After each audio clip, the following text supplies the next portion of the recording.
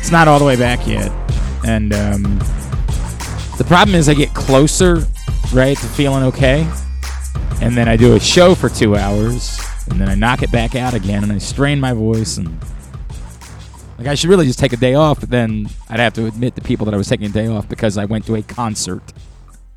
Not because I actually got sick or had something bad happen to me. Because I went to a concert and acted like a buffoon. So instead I try to push and say, well, I'm going to be a hero. And it just never gets any better. And at some point during the day, my voice sounds like this. I'm doing either my Alex Jones or my Scotty Farrell. Be back on the bench. On the bench. What's going on, Lunchbox? I end up sounding like that. I think you sound a lot better than yesterday. I wouldn't say a lot. I also feel like all I need to do is clear my throat, and that's not what I need to do. And so it ends up being gross because I go to clear my throat, and there's nothing to clear out. And it just sort of sounds like I'm dying, you know? Like you're trying to clear your throat, but that ain't the problem. The problem ain't clear. I had a kidney stone. This is gross. Good morning. It's Glenn Clark Radio. I'm Glenn. He's Griffin. Carson Weekly's here today. Hi, morning. Carson. Good morning. One time I had a kidney stone, but I didn't know I had a kidney stone because I'd never had a kidney stone before. So how would you know what that felt like? I just knew that there was something wrong. I was sick. I was in the middle of calling a baseball game. And it was painful. Like to the point where I was at most calling the pitches. At most I was strike one. Ball two. Like it was that bad. At the end of every inning, I was racing to a bathroom thinking maybe I just need to puke. Right? Like there was nothing. Nothing was coming out. I couldn't puke. It was all gone. I'd gotten it all out. I didn't know I had a kidney stone. That was the problem. This is what I feel like today. I know what the problem is. The problem is I threw out my voice belting along every lyric of Semi-Charmed Life as Third Eye Blind, very old man white music. That was what I did. I hurt myself. I screwed with the instrument. And as everybody knows, if I don't have my voice, I literally have nothing. I offer nothing to society in any way. I know what I did. I can't fix it. I even drank some hot tea last night. I even went that route. The only thing that you can really do is rest, and I don't have the ability to do that because I work every day because, again, I have no other appreciable skills. I can't say, hey, instead of doing that today, I'll go out and dig a ditch or I'll go out and do somebody's taxes or something along those lines. I have no actual skills that help society. All I can do is come here and bitch about sports on the internet. That's what I've got to offer. And you know what? We're going to do that today. We're going to bitch about some sport. I got to bitch about the baseball game last night. It was quite pleasant. Lovely little baseball game last night. Coming up on the program today. By the way, today's show, Tuesday edition of the program, we are bringing back today Simply the Bets. We will get to that at 11:40 this morning. Simply the Bets is brought to you by the FanDuel Sportsbook at Live Casino and Hotel Maryland. We do it every Tuesday, again, starting today. We had a little bit of a break there, but we're back. Simply the Bets today and every Tuesday moving forward. And then we'll bring back Weekend at Bookies this Thursday. Although we might have, we might be moving some timing around on Thursday because I am going down to the ballpark for Mo Gabba Day on Thursday, and the game starts at 12:30. I have been asked to come to some. What the hell is the idea of a 12? I know it's about getting teams out of town and getting them on their way, but 12:30, really? 12:30? It's very early.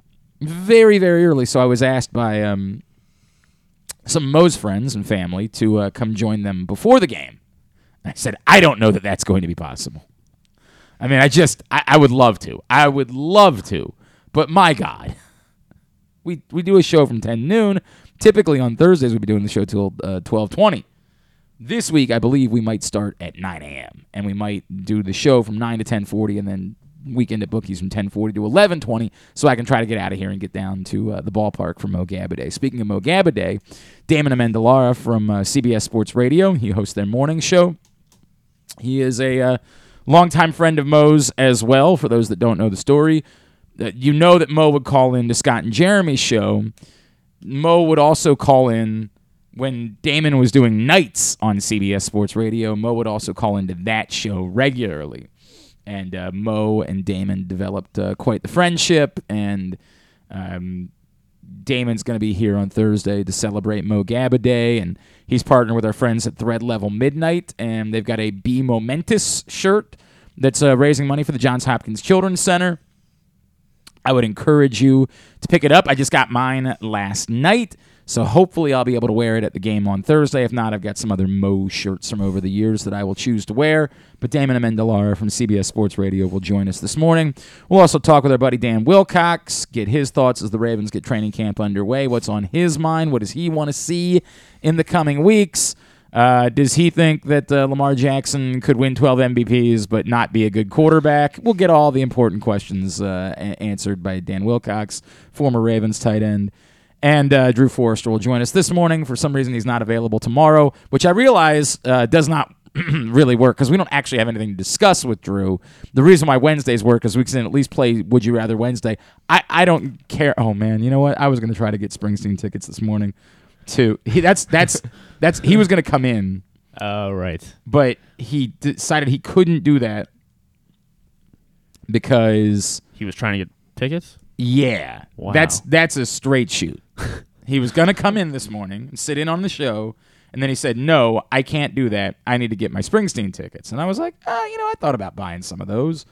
And the reason I thought about buying some of those was just because even if I don't go, somebody will want them. Like, I can do something. This is I would call it an asset, much like we would describe, say, a Jorge Lopez or whatever it is that we have at the trade deadline. I thought of this as an asset. So I was like, I'll go ahead and buy it. And then I utterly and completely forgot as the show got underway. So I don't think I'm going to get them. And the real question is Drew, because Drew actually cares. Drew wants to, badly wants to go to the Springsteen show. So the question becomes, does he get the boot? Like, does he get the shaft and get left out on the Springsteen tickets? Because if he does, he will lose his mind when we talk to him later on in the program. He will be out of control. I'm in. Carson, this is going to be one of your jobs today. I just put myself in the queue. Okay. There's 2,000 people ahead of me in the queue. Wow. To try to get Springsteen tickets. There's no chance that I'm going to get them. Crazier things have happened. But I want you to watch and see if it pops up. All right. Here's what I know is going to happen. What's going to happen is they're going to say at one point, we got some tickets for you, and they're going to be like $1,000 tickets. That's what's going to be of it. They're going to say, hey, and they're not even going to be like, but you're going to grab row. those. No, that will not be occurring. Your boy is not doing that well. Believe it or not, I know we have a very highly rated program here, but not doing that well. So just monitor it, see if at some point it takes me out of the waiting room, like Fugazi would say, and they say, hey, you can go ahead and buy you some tickets if you'd like. The problem is I'm going to guess that I don't know what the new arena is going to look like. I guess it's still going to be a rectangle, which is so stupid. God, what are we doing? We're redoing an arena just to have it be the wrong shape. Still have terrible sight lines. Still be antiquated. Antiquated? Yeah, that's the word I was looking for there, right?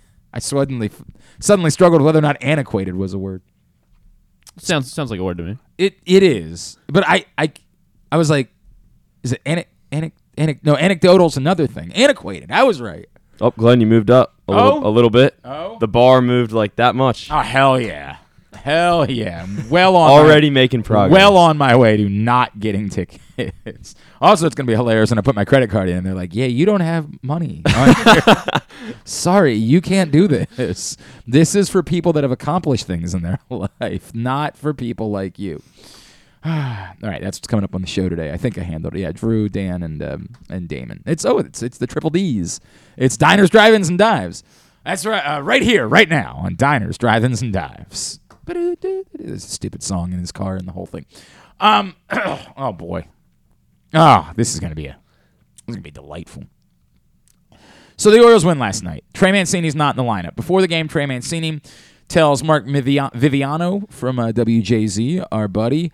He tells Mark, look, I am treating this like it's the final 4 days that I will be in an Orioles uniform. And this goes back to some of the conversation that we've had in recent weeks, that it's felt like it's sort of a fait accompli. The way that it has been discussed by those around the Orioles has made it seem like, hey, Everybody knows the Orioles are just going to deal Trey Mancini for whatever they can get for him. And my point all along, and I'm not wavered on this, is that doesn't make sense. I know Trey Mancini's struggling right now, which, by the way, would seem to point out you're probably not going to get all that much for Trey Mancini at the deadline. I've never thought it made sense to just deal him for the sake of dealing him. I'm not going to feel that way later today if they announce a trade. I'm not going to feel that way tomorrow. I'm not going to feel that way next week. I'm not going to feel at any point as though it's justifiable to just trade Trey Mancini for the sake of trading him to add something of complete insignificance into your system. I understand the argument. I've done the math on it before. If Trey Mancini has a 0.8% chance of winning a World Series with the Orioles this year, and whatever it is that you acquire has a 1.2% chance of being part of a World Series team in the future, that 1.2% chance is better than your 0.8% chance. And in trading Trey Mancini, there are lots of options.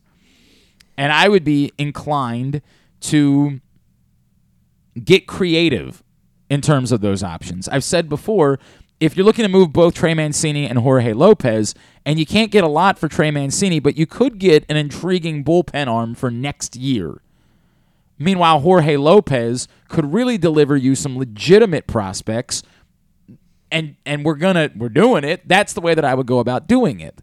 But I wouldn't do it for the sake of doing it, and I keep saying that. Just saying, well, we got to do it. He's not going to be here next year. Well, one, you're deciding he's not going to be here next year. I'm not. I don't think Trey Mancini's decided that. You've decided that. Well, you got to make sure you've got at-bats for Kyle Stowers. You got to make sure you have at-bats for... You're solving problems that don't exist. I can only say this so many times. I hope Kyle Stowers is a quality Major League Baseball player, but we have no reason to believe that's true as of today. We got to have at-bats for who?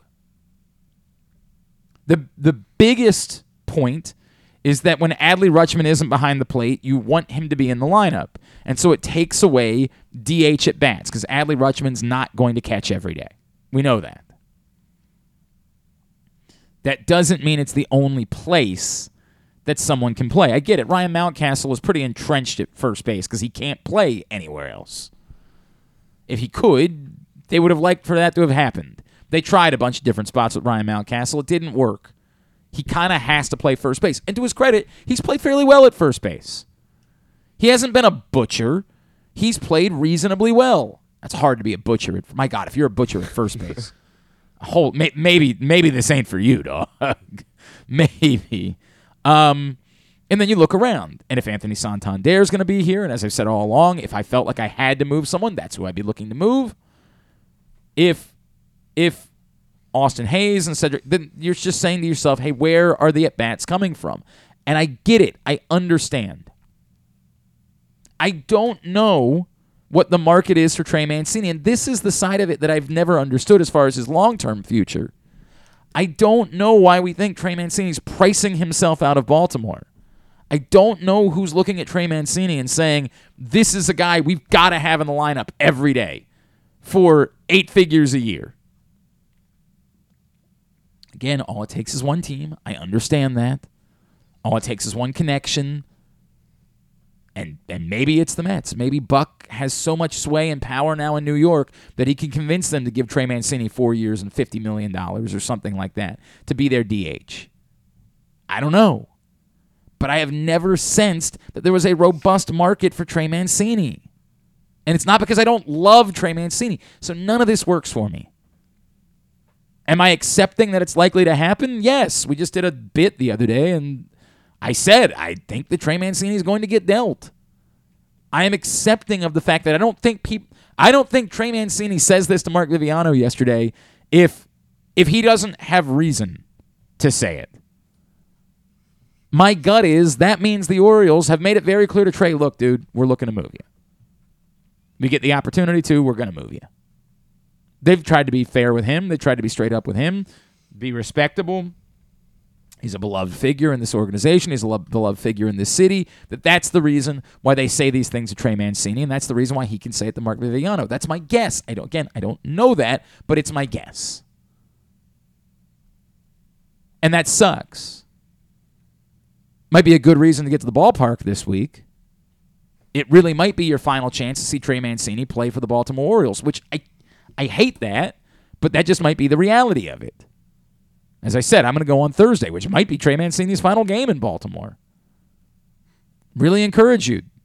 Section 96, we're sitting out there for Mo Gabba Day. Get your tickets. Come out. We'll celebrate Trey, too, one of Mo's best friends. God, it's going to be an emotional day. Jesus. I'm going to wear sunglasses just in case. Might wear 2 pairs of sunglasses just in case. Hey, Glenn, you all right? No, I'm fine, man. I'm fine. Don't worry about me. I'm good. I'm totally fine. Totally okay. Not caught up in my feelings. Not at all.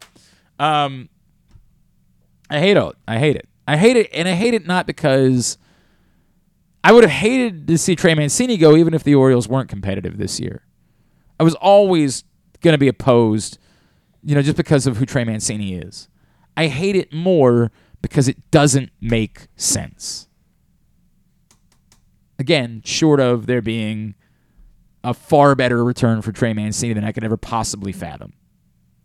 But I have no reason. I talked to John Heyman about it the other day, too. I have no reason to believe that return is coming. I believe that if the Mets are the team that trades for Trey Mancini, it's because they weren't willing to pay the real prices to get the other bats that are out there. That's what everybody's saying. Josh Bell's the guy they want. But Josh Bell costs you something. So if you can't get him, well, then you go the cheap route and you just give up a little bit to get Trey Mancini. Isn't that a problem? Why aren't we more bothered by that? I discussed it with Rob Long yesterday. He's like, look, man, you're still in a rebuild. Are you? Should you be? And again, I get it. A rebuild can still be looking ahead to next year. And I have said all along this season, the priority for me would be 2023 because 2023 is the chance you have to really win something. But are you changing? Is trading Trey Mancini changing your chances for 2023? And the sense that I get is probably not. And going the route of, well, just take somebody else's 19-year-old international signing that, it's like a lottery ticket. Why? 3 years ago, take as many of those guys as you could. Why now? Why is that the priority? Why is that what you're looking to do? Why are you not trying to build? This is the team. These are the guys. This is when we're going to go get them. Look, maybe it doesn't happen. Maybe Trey Mancini is prepared for it to be his last week in Baltimore, and we get the next week, and teams just aren't as interested in Trey as the Orioles wanted them to be. Or maybe at some point somebody within the Orioles organization says, really, are we doing this? Is this what's I don't know. But I don't think Trey Mancini says that yesterday if it's not basically fact to him. And I hate the fact that it also overshadowed the fact that the Orioles won a nice game last night and back to 500 and what I think is an important series this week for them as they try to establish that they really are a threat or not. I think it would be very tough if the Orioles went through, and we talked about doing the math, losing 2 out of 3 to the Rays, losing 2 out of 3 to the Yankees, and losing 3 out of 4 to the Rays again, to make a statement, even as though they wouldn't be that far below 500, to make a statement that they really are in the thing. Because when they played, again, they won 10 games straight against bad teams. Then they started playing good teams again, and they overwhelmingly lost them. I think that in order to feel like they have a chance to be in this at all, they need to do something. At worst, a split. To feel like they can be competitive. Not that they can be competitive within games. They've been competitive in games all year. To feel like they can win enough games to be competitive. At worst, a split. Last night, the bullpen once again.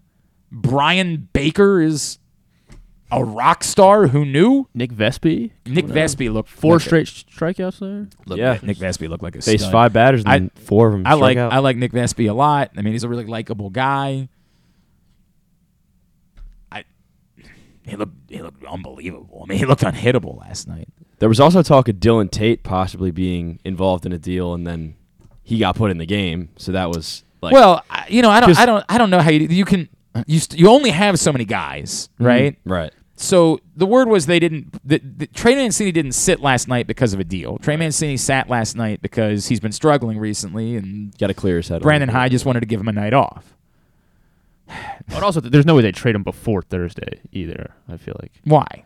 because of Mo Gaba Day. I know it's Trey a nice, has to be I know around it's for that. I know it's a nice thought, but if team's ready to do a deal tomorrow and you're looking to do a deal, I mean, you run the risk. If you don't do it, you run the risk of him getting hurt on Thursday, and then you can't do a deal. well, we already decided. There's no way anyone's giving you anything that's blowing you away. I for understand Trey that, but if Mancini as they've well, decided so. they're trading Trey Mancini, then they're going to trade him once the deal's on the table. If that's the way it works. If you've decided this is what we're doing and the deal's on the table and you're good with it, you're just going to trade him. You're not going to say, "Hey, wait 3 days and then we'll do it," because then you run the risk of that trade getting blown up in 3 days and it not working out. You can't do it. I don't want them to do it, but that's the way that the business works. Trey Mancini sat out last night because he's been struggling late, and that's fine. Everybody gets a day off here and there. That's the way it goes. I think we were all in agreement that poor Jonathan Arose, who Oh my God. we're all very hard on, and then I couldn't see they didn't really show a replay if he was like busting it out of the box, and it felt like he was trying to make up for the fact that he wasn't busting it out of the box, that like maybe he thought he had hit a home run, and so all of a sudden he realized he hadn't. He was like, "Well, I better get to second base," and you could tell very quickly he had very little chance of getting to second base. I get it. It didn't look like Cedric Mullins was going to get home on. Yeah, it really didn't. It looked. I'm like, "Ay!" and then holy crap, he's Superman. He was doing his best Soldier Boy, Superman. Like he was doing the whole thing. But yeah, it did not look good for Jonathan Rose, and he gets hurt on top of it. And I hate because you feel bad for the guy, but there's also part of you that's like, All right. I don't need to see. Yeah, any more. don't see I him don't need again. to see any more of this guy. I just don't need. I don't know why I need to see any of him at all, but I definitely don't need to see any more of him. I don't think it speeds up. I'll continue to say, I don't think Jonathan Rose getting hurt will be what forces Gunnar Henderson to the major leagues. I have maintained the Orioles, when it comes to guys like that, have not made their decisions based on, hey, do we need a guy that can play a certain position? Well, let's go with this guy. They have continued whatever their plan was for those types of prospects and have not been altered. We were talking about, remember, the starting pitching was an abomination beginning of the season. Everybody's like, well, it's got to be Grayson Rodriguez. Got to be Grayson Rodriguez. Got to be. They were never going to change their internal plan for a specific legitimate prospect, someone they think is a big part of the future based on what's happening at the major league level. And I don't think that's going to change now with Gunnar Henderson if I'm sorry. I think it's Arauz. Arauz, yes. If he's going to sure, I will go with that. I'm with it. The public address announcer says heard a it. ruse. I've heard it a bunch of different ways. I've heard it so many different ways that I just kind of gave up. A ruse? That's how Adrian says it? That's how A ruse? I thought it was odd. I did think at one point it was Arauz, but then I heard somebody say a rose. I'm not sure. A ruse. I do like to get these things right, and I feel bad about that. I'm not trying to purposely butcher somebody's name. It is It's like somebody's the name. Mets left fielder. He's at Mark Canha. Oh my God. It was Kanya. Canha. Yeah, Now I it's was gonna say Kanya. Did you see? So during the game, he was mic'd up on Sunday night, and they asked him, and he said, technically, it's Kanya because it's Portuguese. So he said that. Yeah, he is from Portugal. He said that. And then his wife went on Twitter and said, it's Canna. After he so no one knows. had said himself, not somebody else saying I heard it from him. He himself said it's Kanya. But I've said this before. This is the frustrating part. This goes back to we all made fun of Jim Nance because he pronounced Haloti Ngata's name Nata. He was like, "There's a nice play by Nata." We're like, "What the hell is that guy?" And then Jim Nance is like, "No, we talked to him the night before. He said that's actually how my name is pronounced." And Haloti was like, "Yeah, it's actually how my name is pronounced." Like, why wouldn't you mention that to somebody? Why did it take this long? As a broadcaster, it's infuriating. I want to get your name correct. Please don't just put up with it. I don't care all that much. No, tell me. It's infuriating. There's the other one right now. It's everybody calls Pat McCary Pat McCarry. Pat McCarry is how everybody says it, right? And then one time he was on with us. I was like, hey, dude, it's Macari, right? And he was like, no, actually, it's McCary. I was like, okay, well, I'll make sure I get it right. But now I sound like the buffoon because I'm the only person in town that says McCary. Everybody else says Macari. And I'm like, well, I know. The guy told me. Oh, man, I had an incident at the lacrosse championships. Oh, yeah, I'm sure. I had more than one of them. I think it was Spain. All of their players recorded themselves saying their names. But because it's a Spanish accent, sometimes the G's sound like H, sometimes it just sort of all rolls together. So I'm doing the game, and some girl comes running up to the booth and is standing behind me. And I go to commercial break, and she's like, that's not how you pronounce number 14's name. I'm like, and I pull out my phone, and I go to the recording. I'm like, I hit play. I say, listen, she said this. Yeah, but I'm hearing from people on the broadcast and in our chat, and they're saying this. I'm like, the girl said it! Her! So infuriating, man.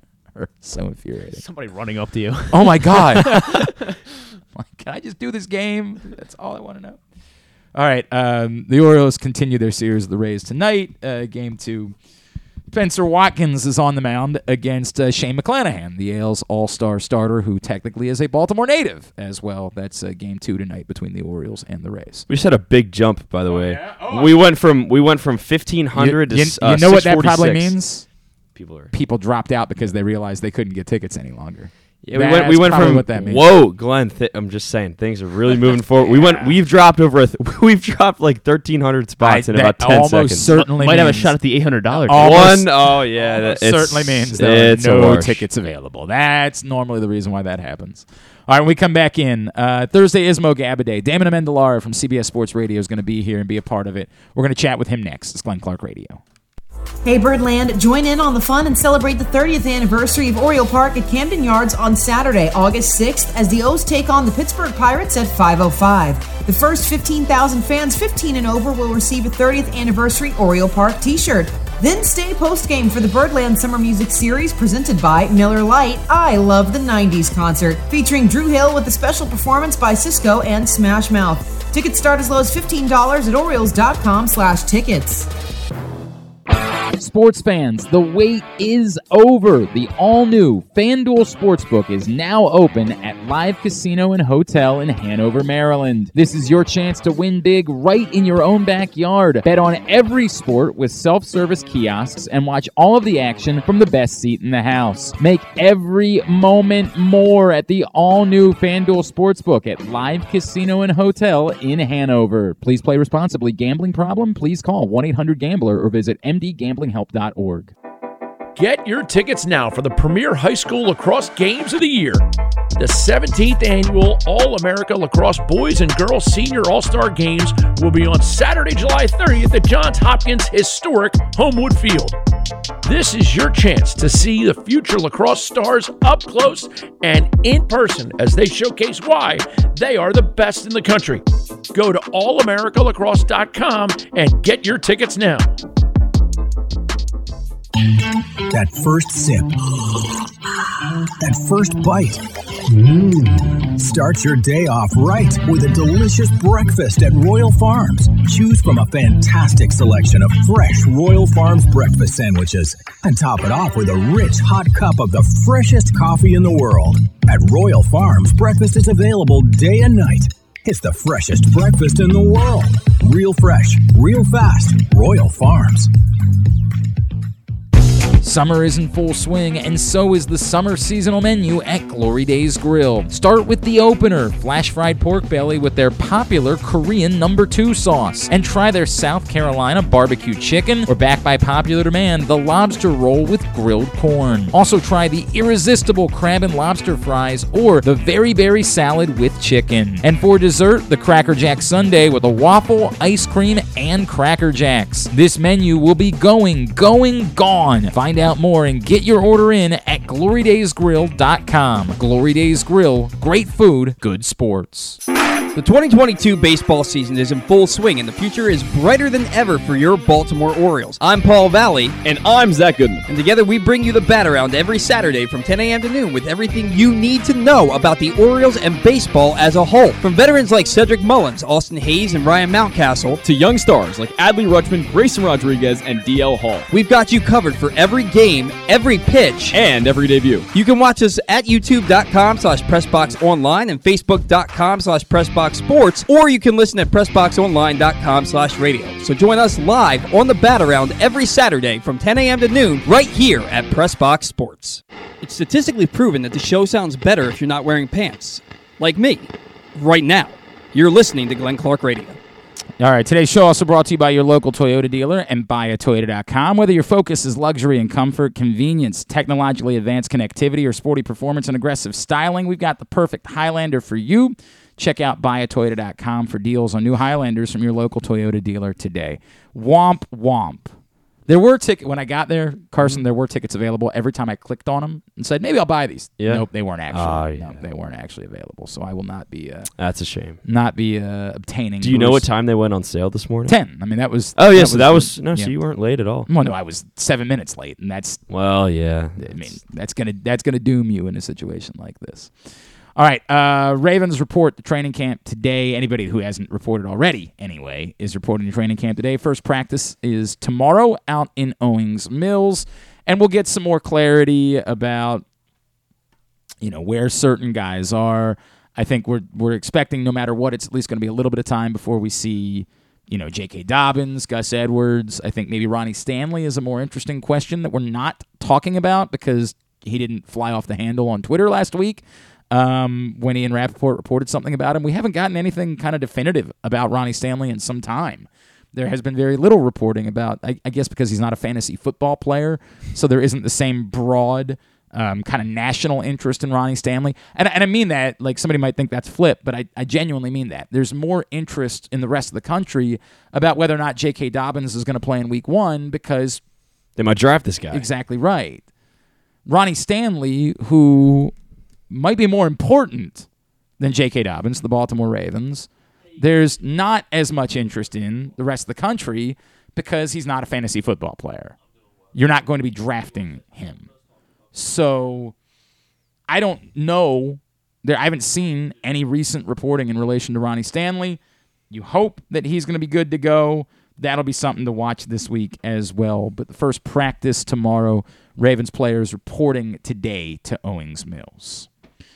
On Thursday, I am going to head to the ballpark, and my Sunday radio partner, the NFL chick, Sarita Hubbard, is going to join me, and we're going to hang out with the family as it is Mo Gabba Day at Oriole Park at Camden Yards. They're raising money for the Johns Hopkins Children's Center. Encourage you to get the Be Momentous shirt from our friends at Thread Level Midnight, Dean Tejada and his team, also raising money for the Johns Hopkins Children's Center. And the man behind that is a host every morning on CBS Sports Radio from 6 to 10. He is Damon Amendolara, and he's with us now here on GCR. DA, it's Glenn in Baltimore. It's good to finally chat with you, man. Thank you for taking a couple of minutes for us. Oh, my pleasure, Glenn. Thanks for having me on. I'm so excited about Thursday. This should be awesome. Damon, just for those that don't know the story, I know you have talked about it ad nauseum, but for those in our audience that don't know, can you take me back, your relationship with Mo, your memories of the first time he called you, and how special you realized this young man was? Yeah, for sure. We began on CBS Sports Radio, my show, doing overnights, and then 2 years in doing evenings. So those were hours that we were on in Baltimore on your station, carried at nights and overnights. And what we found out was Mo in Baltimore was a young man who loved his Ravens and Orioles and would call us regularly and would be listening to CBS Sports Radio and wanting to talk about his Ravens and Orioles tonight. So he would call in and we would joke around. He always had that infectious laugh. He knew his stuff, so we loved taking his phone calls. And he loved to be in on the joke, needling my producer, Mraz, or needling me, or being in on whatever the riff of the day was, the riff of the night was. But I had no idea who Mo really was until a little bit later on. We saw there was a Mo in Baltimore who calls 105.7, and he was at Orioles Fan Fest. We said, wait a second. could that be our little Mo in Baltimore? And then I saw him gain more traction at Ravens training camp and then become kind of a civic icon, call out the draft pick of the Ravens, and I just couldn't believe it. And that's where his story was, that he had obviously been battling cancer his entire life, that he had been blind from the age of 6 months old, and that he had just become kind of a civic hero in Baltimore. And my heart rose that this was our little Mo that called all the time and talked to us. And sometimes I would just talk to him off the air, as he was on hold. Hey, Mo, how you doing? It's the middle of the night. Are you okay? Are your parents around? Do you have to go to school? And then I started piecing all of those little puzzle pieces together, and I just felt so honored that he would listen to our show as well and be in on it. And what I learned was that because he was blind, his sleep hours were very irregular, so he was up at night late a lot. And that sports radio was his theater of the mind. And so he was attracted to it. And so I just was kind of caught, as my goodness, how fortunate are we. Yeah. And then, a couple of years ago when his health was failing and he had a couple of parades that your community threw him for his graduation from middle school, I said, I have to meet Mo. I have to get down to Baltimore. And so I made the trip and set things up with Jeremy Kahn, who had been such a close friend of the family, and got to go to Mo's bedside in his final months. And boy, talk about meeting an angel on earth. I just was taken aback by the type of young man he was and his spirit and his laughter. And I brought a couple of toys down. I went to go get a whistling Nerf football so he could hear it as we threw it in the backyard. And water gun. I got him a big Super Soaker water gun that he could spray me with. And it made him laugh all day. And I brought some food over for him, and we ate and we talked and we played little video games. And I felt like, I was the most fortunate guy on earth. So when he passed, I just made a promise that Mo, what he meant to me, was always going to live through our show. And my show does a Momentous Monday, Inspiration in Sports, every Monday. We play his laugh regularly so that we could laugh alongside him. And at any time that he's going to be honored in Baltimore, I'm there, whether it was a street naming, which happened a couple of years ago, whether it was Mo Gabba Day last year at Camden Yards or this year, I'm going to be there. And he taught me life lessons that nobody could have ever taught me about being encouraging and being optimistic and being grateful and taking life and making it what you want instead of thinking that it happens to you. You get to turn it on its ear if it's not good. And, I love him. So I can't wait to come down there and celebrate Mo Gabba. Man, I love hearing you say these things, Dia, but I got to be honest, man. I'm a softie now, and it's tough because I start thinking about holding Mo's hand and the power that you feel from that, and it's hard to not get emotional, man. It's really hard to not get emotional talking about this young man. Damon, what you just alluded to is so important to me, and we put Mo on the cover of Press Box, the magazine we do in town. A couple years ago as our sports person of the year, the year before he had passed away, and just said, look, I don't know that there's anybody in this town that has put more smiles on faces than Mo Gabba has, and we decided to rename that award for Mo moving forward after he passed away. It's the Mo Gabba Sports Person of the Year that we do when we put that person on the cover every year.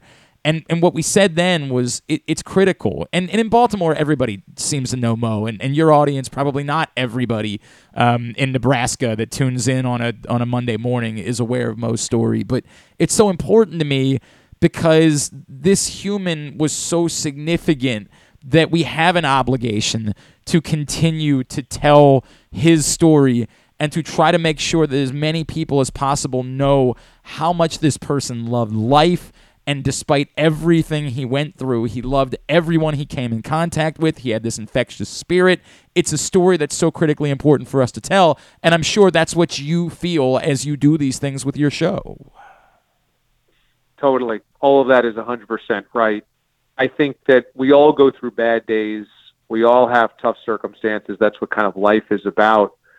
But you probably will never have it as bad as Mo, and if you do, it's going to be a really, really, really, really, really, really rough, difficult number of years. And Mo taught me that whatever happens to you doesn't define your attitude. You get to choose whether every day you look at it as a positive or negative. That's a really powerful lesson. I'm not sure I still have completely comprehended that. But you think about all that life gave Mo, which he had no control over, obviously losing his sight at a very early age, ravaged by cancer continually coming back. No matter what, he could be put in what everybody would define a terrible situation from life. Life just happened. And he refused to be a victim. He just refused to look at anything besides, I'm lucky, I'm here, I'm laughing, and I'm living life to its fullest. I get to choose happy. And this is a really difficult concept for mere human beings who are, consistently beaten down by X, Y, and Z. But if you think about it and you go, no matter what happens to me, I get to choose whether this is a positive or whether today is a good day. Man, life changes. It's 180 degrees when you realizing you get to choose that stuff. So again, Mo was superhuman in a million ways, and I'm sitting in my office right now in New York City, and I have a cutout of Mo on my desk, and I have the big congrats Mo from the Hall of Fame last year at Camden Yards on my wall, and he is my reminder at my home office where I have his bobblehead and anything on my wall that choose every day, DA. You choose what today is. And when you think about it that way, you get chills, and I am incredibly thankful that you yourself, all the people at 5-7, everybody in Baltimore, the Orioles and the Ravens recognize, and Johns Hopkins recognize the value of Mo and his lessons, because it's so important to keep talking about them. It's so important to keep reminding us of them. And it's so important to keep him in our spirits and our minds, and that you guys have completely embraced that and made him so memorable and put him all over the place. It just means the world that so many people feel the same way I do. Because then it gives me a place to go to talk about him, to interviews like this, and to meet you coming up this week, and to meet other people at Camden Yards. It's so heartwarming that I get to go to a place and everybody feels the same way. There's no doubt. There is no doubt about it. Damon Amendolara, CBS Sports Radio, with us here on Glenn Clark Radio. Damon, if I could too, I think it gave me new perspective. I don't, I'll tell you, I had gotten entirely out of radio at one point. The way that so many people get jaded. Hey, it's a dying business. It's all those things. And Jeremy and I talk about this a lot. Without radio, we don't know Mo. We don't. The public at large doesn't know him. We don't meet him. We don't know his story. We don't understand it. And it gave me new perspective on our business. It gave me new perspective on what it is that we do, and why whenever a program director tells me stop taking calls, stop doing, I'm not going to do that because I don't know what someone's story is, and that's the magic of the medium that we do. Has your relationship with Mo changed the way you approach what it is that you do for a living? It's a fascinating way to frame that. I hadn't thought about it that way, but certainly perhaps. I mean, from a personal standpoint, again, I didn't know Mo's physical ailments. I didn't know his family. I didn't know his background when he would call. I was just so thrilled that somebody who was young and bright and funny would call in the show and like the show. He was a great character, and of course, it's easy to fall in love with that laugh and that that childlike enthusiasm for everything. And so when I found out about that later, I said, "My goodness, Mo is amazing because he doesn't lead with that.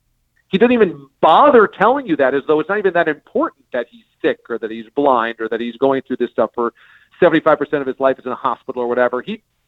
That's not even part of the story for him, even though it is, of course, a huge part of the story." So I think what I've always tried to do is radio is so intimate with your listeners, with your callers, and with your emailers and followers, etc., that I've really tried to respect that. And Mo's a really good example of that, in that when people listen and reach out, whether they tweet or whether they email or call or what have you, they do have an entire set of circumstances in their life that they're dealing with, and they oftentimes turn to you for an escape, or they turn to you for entertainment, or they turn to you for companionship, and to really respect that. And I've always tried to do that because it still means a great deal to me that people listen to me, and it's somehow important in their lives. And wow, that's quite an honor. But Mo really highlights that of look at how important it is to just be able to connect with people. And that's why I do television and I do digital and I do a lot of things and I write, but nothing is as powerful to me as speaking into a microphone on the radio, because there's an intimate connection that you just never have if you're working in television, that you just never have if you're working in digital. If you're just a tweeter or an influencer, it's not the same because you're not talking directly to somebody over the phone or through a speaker so they can hear your voice, hear your thoughts, long form. It's a powerful medium. And man, you're right. Mo highlighted that more than anybody. Boy, did he. I was thinking about, because I saw, and of course everybody in the country is talking about this nonsense from the story in The Athletic about Lamar Jackson yesterday. And I'm just wondering, like, I'm imagining you talking about that and Mo calling in and saying something about it, right? Like, I'm imagining what that would have been like had he heard you reading this absurd statement from an anonymous defensive coordinator about Lamar. He could win 12 MVPs. He's not going to be a tier 1 guy. It's just so insane. I'm trying to imagine how Mo would have responded to it, of course, he would never criticize someone else, right? Like, nope. He would just want you to know how much he likes Lamar Jackson. He would say something along the lines of, well, what's that coach going to say when Lamar Jackson runs for 4 touchdowns on him in October, DA? And we would start laughing. And what's he going to say when Lamar Jackson wins the Super Bowl in February, DA? Yep. That's how he start cracking up. That's how he was. It would be amazing. I know. It would be absolutely amazing. I can hear him in my mind's eye.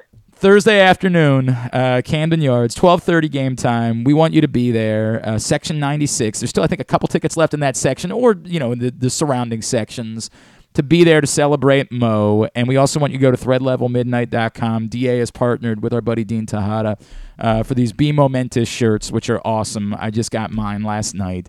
Damon, I'm sorry that I haven't done this with you before. I truly love how you have honored and shown a national audience what Mo is all about. I know, of course, it's at DA on CBS where people can find you, and CBS Sports Radio every morning, of course, 1300 here locally. Really appreciate it. Can't wait to see you on Thursday, sir. Thank you for taking a couple of minutes for us this morning. My pleasure, man. This is awesome. I can't wait to be down there coming up in a few days. And if your listeners haven't seen the video that I did about the Mo Gabba Way street naming from a couple of years ago on YouTube, I'll retweet that. Please. Just because I think it's such a wonderful reflection of Baltimore as a city. It's such a wonderful reflection of your listeners, the people of the city, how everybody's embraced Mo and what he meant to me on a very intimate, personal level. So I think it's a cool way to capture his spirit, and I'm so glad the Orioles are doing this coming up on Thursday. I needed somebody to be with on this anniversary, so I get to be with a whole bunch of Orioles fans, and you guys at 105.7, so I'm fired up about that. Damon, we'll make sure we retweet that too when you send that back out. Thank you, man. Really appreciate it. We'll see you Thursday. Back at you, man. Thanks so much. It's Damon Amendolara from CBS Sports Radio, and it's going to be an emotional day, and I love the idea of kind of reclaiming the day and celebrating Mo, and it's going to be a special day in Baltimore. It's going to be a special day. Are we going to try or no? No. Okay, that's all right. That's all right. No worries. Thanks, Damon, for taking a couple of minutes for us. So since we have a minute here, why don't we do this?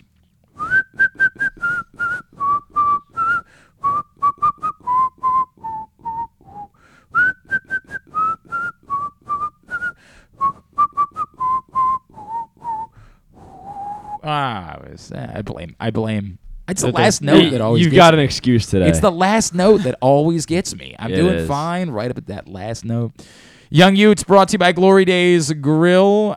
The Young Utes should be at Glory Days because the summer seasonal menu is unbelievable. The opener, the flash fried pork belly with the Korean No. 2 sauce. How does this sound for you? South Carolina barbecue chicken.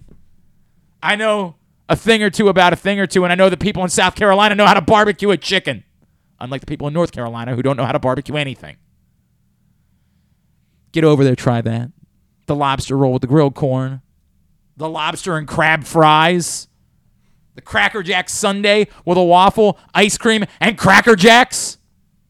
This all sounds amazing. GloryDaysGrill.com is the website. Get your order in. Yeah, stop by, see us while you visit your neighborhood Glory Days Grill. Ours is right here, literally a stone's throw. I could throw 105.7 Stone Felts to Glory Days Grill. I could do that. It's a stone's throw. Former Ravens quarterback Stoney Case, I could throw him to Glory Days Grill from where I'm sitting right now. Probably not, but I would try. GloryDaysGrill.com is the website. What are the young Utes talking about today, Carson Weekly? The first one, this has been like a really big deal. So, are you familiar with the like the Mr. and Mrs. books from like when you were little, like Mr. Skinny and like Mr. like all those? Okay, I have seen. I saw somebody do this. The Big Cat did this about coffee this morning. I saw. It's just been like a thing of people to make a Little Miss or Little Mister, and then whatever their personality trait is, and it's why. Yeah, I have the same question. Why? I don't. So where did this? I was start? trying to look. So this is. I saw the one that the Big Cat from Barstool put up. It was right. Little It's Miss exactly all the like coffee. it's exactly like and that's apparently. But are you supposed to change the? So there's like the I little think person or so the original books were written by this British guy, and I remember loving the books when I was little. I don't remember. I remember nothing about. Yeah, when I was in I have vague memories of this being a thing, but I just vague. I remember like when I was in kindergarten, like my teacher would read those books all the time. But anyway, so there's like a bunch of those little caricatures that are all for the different books, and people just pick one and they put it on, just like a white page, and then they give it a title, Little Miss or Little Mister. So it just comes off as we're bored. I mean, that's what it is. It's people are bored. Sometimes I think these things are very funny. I don't think this is very funny. I've yet to see a funny one. And I've probably seen 100. That's my issue. I am all on board with a good meme, right? Because if I get a nice chuckle out of it, a nice chortle, then it's improved my day, right? My day has been improved by silly memes, by people capitalized, Usher doing this thing at the Tiny Desk concert. Everybody, I can get a chuckle out of that. Not all of them are funny, but enough of them are funny. Some of them are uproariously funny. Enough of them are funny that I say this is great. This is you have added as dumb a place as Twitter is, as insane as this cesspool can be. You have added something to my day by giving me a nice uptick. I don't know. This just screams. You know what this screams? Me! Pay attention to me! I don't know how this improves. Like, what if we did one for me?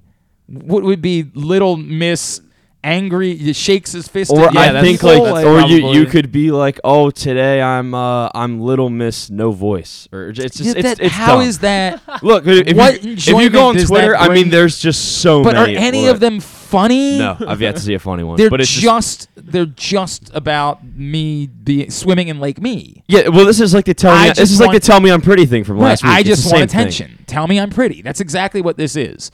I matter, care about me, be interested in me. By the way, I'm going to take a detour for a second. This is why it's so stupid that we've all gotten away from Facebook. The only valuable thing that Facebook had to offer, one, I like looking at pictures of your kids. I do. I like looking at pictures of your kids. I've reached that age. That's what I'm into. I once upon a time, I understand like Instagram was the place for me to look at pictures of chicks. Now I'm into looking at pictures. I want to see you and your kids growing up and having fun and going first day of school. It's wonderful. Watching all the kids hold up their signs. I want to be a firefighter growing up. I love all of that. I'm all in, right? But the one thing that Facebook offered was it would tell you when your friends' birthdays were. And let's be fair, none of us have a half a clue when our friends' birthdays are. Unless they tell us. Unless they invite us to a party and say, my birthday is coming up. We don't know when our friend's birthday. I have like 4 friends so I could tell you where their birthday is. Otherwise, I might have a generic idea. Griffin had to tell me when his birthday was the day before. I wouldn't know when his birthday was. Well, I mean, you're never gonna know. But Facebook offered that. You could do the bare minimum as a human and say, hey guy, today's your day.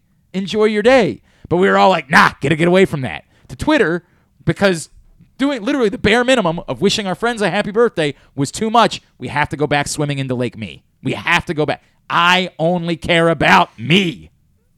Don't care about you and your birthday.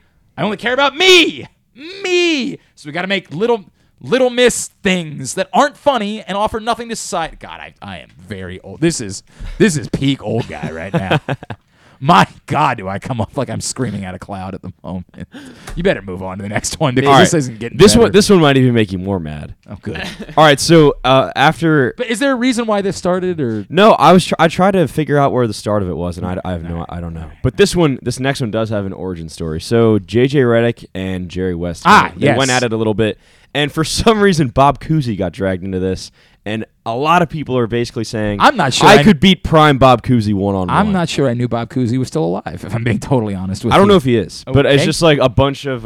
It's been a big thing for people to say that I can beat prime Bob Cousy one-on-one, and like on TikTok, Nope, he's 93 years old. He's still with us. wow, good.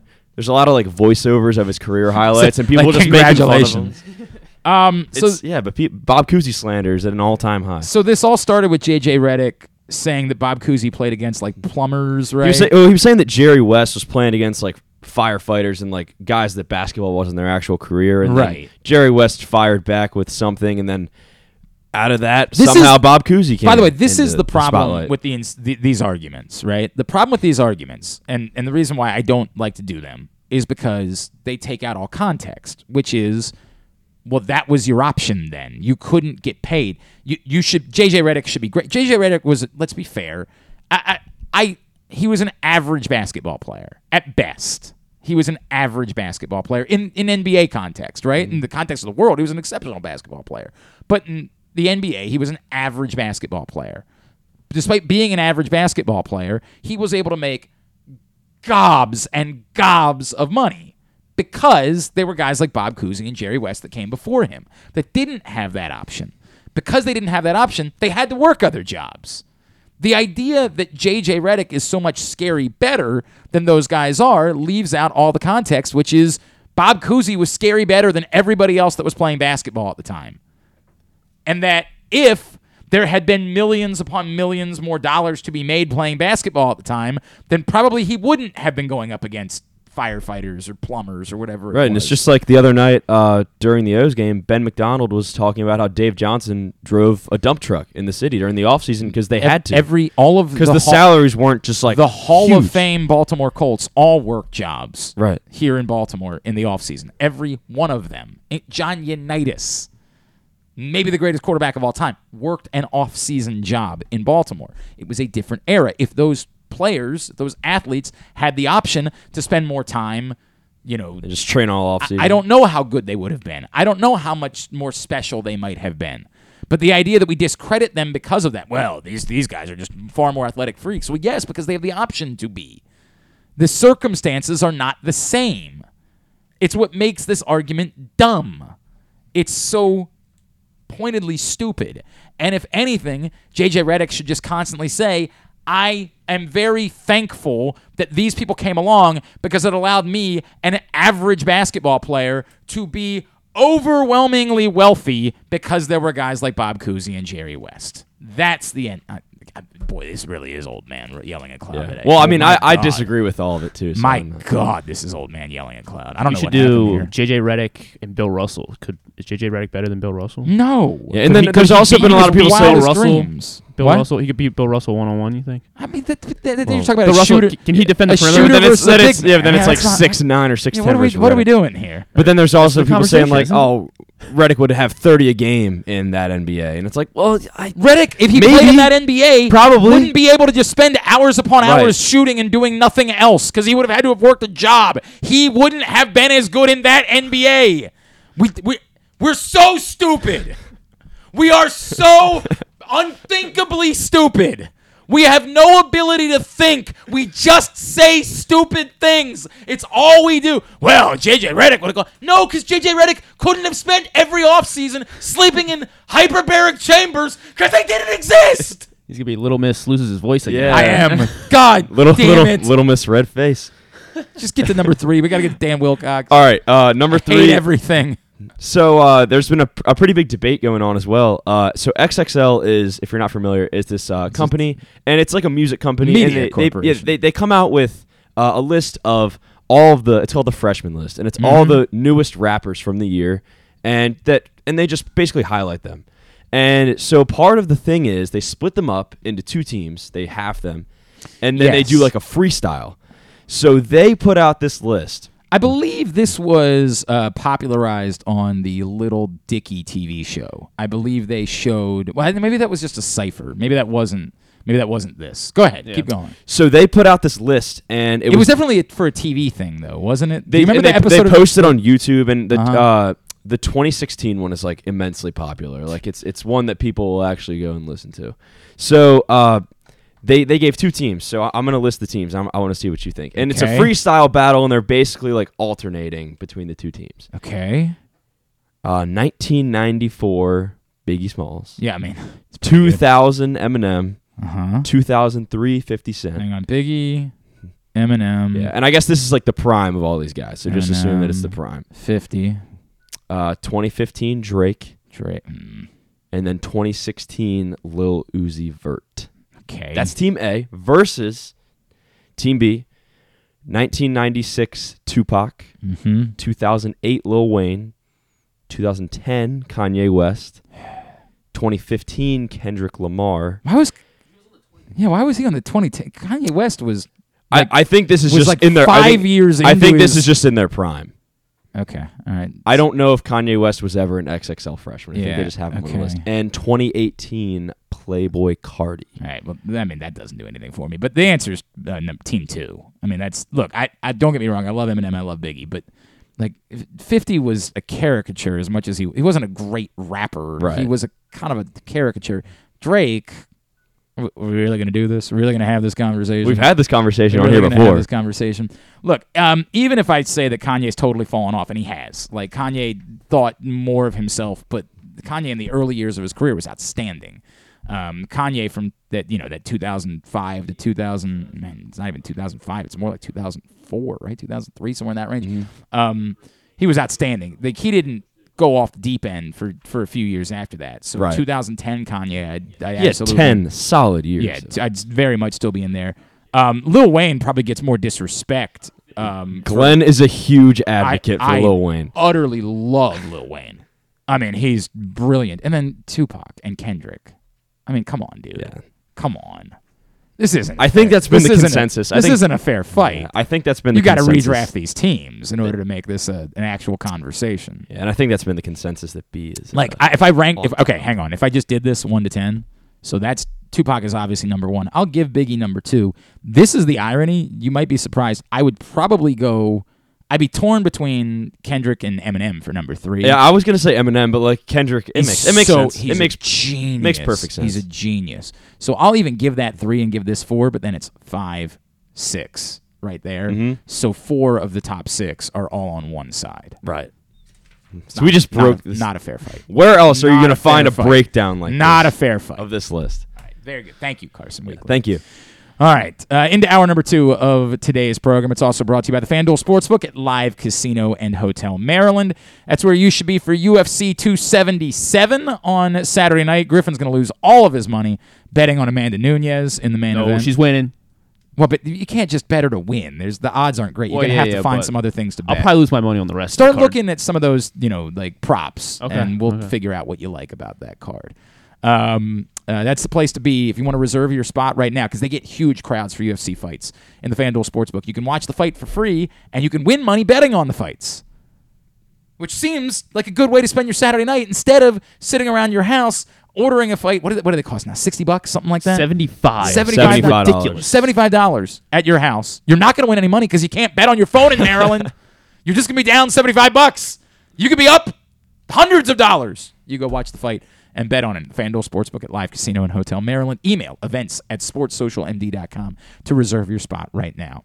Dan Wilcox, our friend, former Ravens tight end, part of the Believe Podcast Network. He and Bo are back this week. Dan Wilcox, what's going on, brother? How are you? I'm great, man. How are you today, Glenn? All right, give me of this group, all right? One side. This is a thing apparently that's happening on Twitter today. One side, your team is Biggie, Eminem, 50 Cent, Drake, and Lil Uzi Vert. The other team is Tupac, Lil Wayne, Kanye West, Kendrick Lamar, and Playboy Cardi. Which team do you want? I'm gonna go with Kendrick, Kanye West. I can't believe this is a debate. I mean, that team is loaded, man. Like, my God, Tupac and Kendrick Lamar on the same team, and prime Kanye. come on. That's an unfair fight. Yeah. What are we doing here? I mean, you got to really sit down and think about it, Glenn. Like Kanye gonna come with the dopest beat, and then he gonna give you a killer flow. Then you got Lamar on there.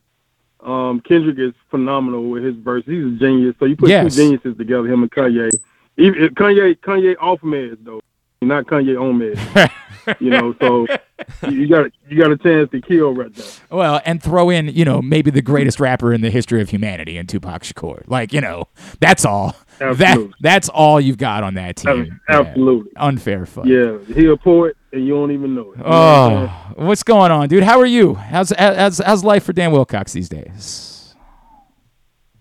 Everything's great, Glenn. Just down to Georgia, just working hard, man. Me and Bo we just did our first segment for next year for the Believe Network and the podcast, the Believe Podcast. And just sitting here trying to get my sons enrolled in school, doing the dad thing and, trying to be the best version of Wilcox I can be. I love that. Give me the biggest, let's separate all the nonsense that people are spewing about Lamar Jackson, the contract. Your single biggest concern about the Ravens in context of trying to win a Super Bowl in 2022 is what? I think injuries, man. It's the same concern that everybody has. I think the Costa and crew has done a phenomenal job in the offseason, putting together a great team. The receiving part may be still an issue for them moving forward. But just really, the biggest issue they had last season that stopped them from going to the Super Bowl was injuries. And, they was plagued with the injury bug last year. Everybody and their mom got hurt last year. Their girlfriends broke up with them. It was crazy last year. So this year, you just hope these guys have an opportunity to stay healthy, and you hope that God's with them and they're blessed and they come out of this thing and they go healthy into the playoffs and they stay healthy throughout the season. I think they got a chance of shocking some people. I think people forgot how good they were last year. I agree with you, by the way. I absolutely think that they are a bit under the radar right now because people forgot that the story of what happened a season ago is that everybody got hurt. I will admit, however, Dan, I am still concerned. I know they're going to want to run the ball. They want to try to replicate what they did a couple of years ago in Lamar's MVP season. I understand all of those things. But I am still a bit apprehensive about the wide receiver room. And it's not because I don't believe these guys can't be players or that, the tight ends can help out a little bit. They are so inexperienced at the wide receiver position. And in winning the biggest games they've got to win this year, I don't know, man. Like, that's the one thing that I look at and say, if there's something about this roster that I think will ultimately hold them back, it's what they lack in terms of wide receivers. I honestly think we're going to be shocked this year to see how well these young men play. I think James Prochet is like the best kept secret in Baltimore right now. I think Bateman is going to step up and make some big plays. I thought he played really well last year. As you can keep Duvernay healthy, I think you got a 1-2-3 punch in the receiving core that could be pretty freaking special all year long. Just about injuries and just praying these guys don't pull a hamstring or hip or end up with some curved toe or something. You got to keep these guys healthy. Prochet slot is probably about as good as they are. He's a Wes Welker type all day. Hands is freaking phenomenal. I watched the kid down at the Senior Bowl when he was coming out. I was actually his breakout leader. Got a chance to to evaluate him every single day as a breakout leader. Wow. Down at the Reese's Bowl, and I just thought he was a phenomenal player. When I talked to the Ravens scout, later on they asked me if he was a Raven. I was like, hands down. You can't teach hands. You can teach how to run routes. You can teach how to get in and out of breaks. You can teach how to create separation. You can teach leverage when you run routes and understanding how to push and move the defender and keep him where he at and make him move off his mark. And you could teach that. You could teach all those angles and all that type of stuff, how to be a good route runner. But you can't teach a natural ability to be able to track the ball with your eyes and hands, And, of course, you can definitely develop it and make it better. But he has a natural set of hands that are phenomenal, man. It's up there with some of the greats I've seen. Look, man, I love everything you're saying right now. I get nervous about a group. They have 4 wide receivers in the room that have even played at all. Even a little bit in the NFL, and none of them have played much in the NFL. Right. I just, unfortunately, as we say, hey, you want them to stay healthy, you know the way this league works. I feel like you're asking a lot of a really thin group.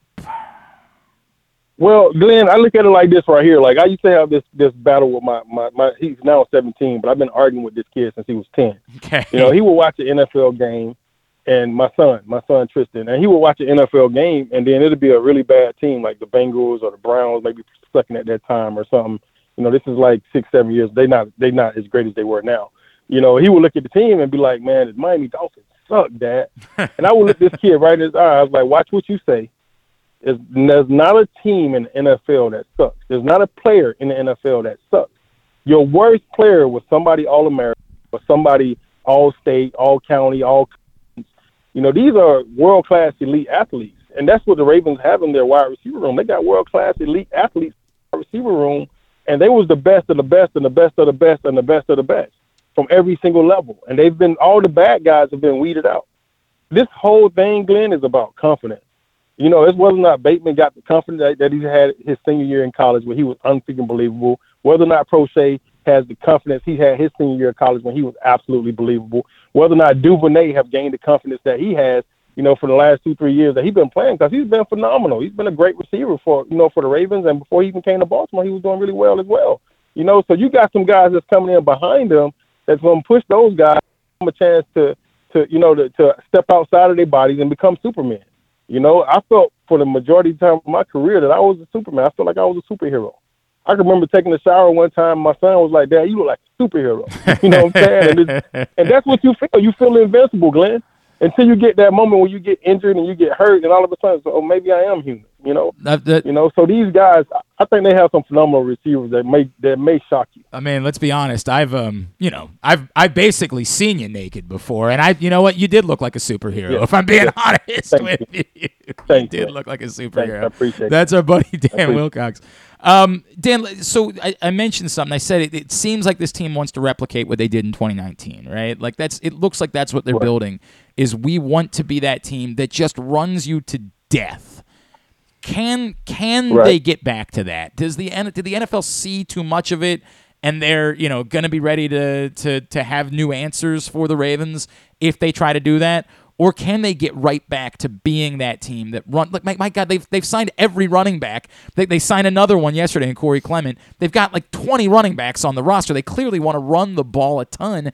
Can they get back to doing what it is they did so successfully and upending the league in 2019? Absolutely. I mean, running the football has been around since the beginning of time, football. So to me, I look at the running the football just like the defense is lining up in man-to-man defense. When the defense lines up in man-to-man defense, they're basically saying our DBs are better than your skill guys. When you run the ball down somebody's throat, you're saying my front five and my running backs are better than your front five and your linebackers. You know, so it's a challenge. It's a challenge week in and week out. And I think the Ravens it has always been like a ground and pound team. I don't think anything with that success for Baltimore. I mean, unless they have another season like they did last year where everybody hurts them, you lose every running back. I think the reason why they load their roster up is so they can save Gus and they can save Dobbins and those guys. Yeah. So that heal all those guys so they can save those guys for the season. They run those young guys, get those guys some film. Now they got film, they can go other places and go play and make teams somewhere else. But the Ravens pretty much has their mind made up of who's going to be their running backs for this season, and those other guys get an opportunity to come in and showcase their stuff and maybe beat one of those guys out. But if two of those guys ain't going nowhere, you're going to see those guys pounding the rock all next season, and they're going to do everything they can to keep them healthy, Glenn. By the way, and I think, Bo and I were talking about this the other day. I really think that they're, as much as J.K. Dobbins is like, I want to be back for week one, they're like, dude, week one is not our priority. Like, week one is small potatoes for us. We want you to be available in February. That's what we're worried about right now. Absolutely, man. You got star running backs in this team, man. You got guys that can take it. You can give it to them in the back for 99 with it. And that's pretty impressive when you have three guys, on the team that can do that. So I think Baltimore will get back to, this offensive line will have to show improve themselves. They'll get developed throughout this camp, and you'll figure out who's going to be that guy and who's not that guy in the O-line. And once they get that figured out, you know what you got in the tight end room, with Mark Andrews and company. And I think these receivers will do exactly what they've been doing under the radar for the last couple of years.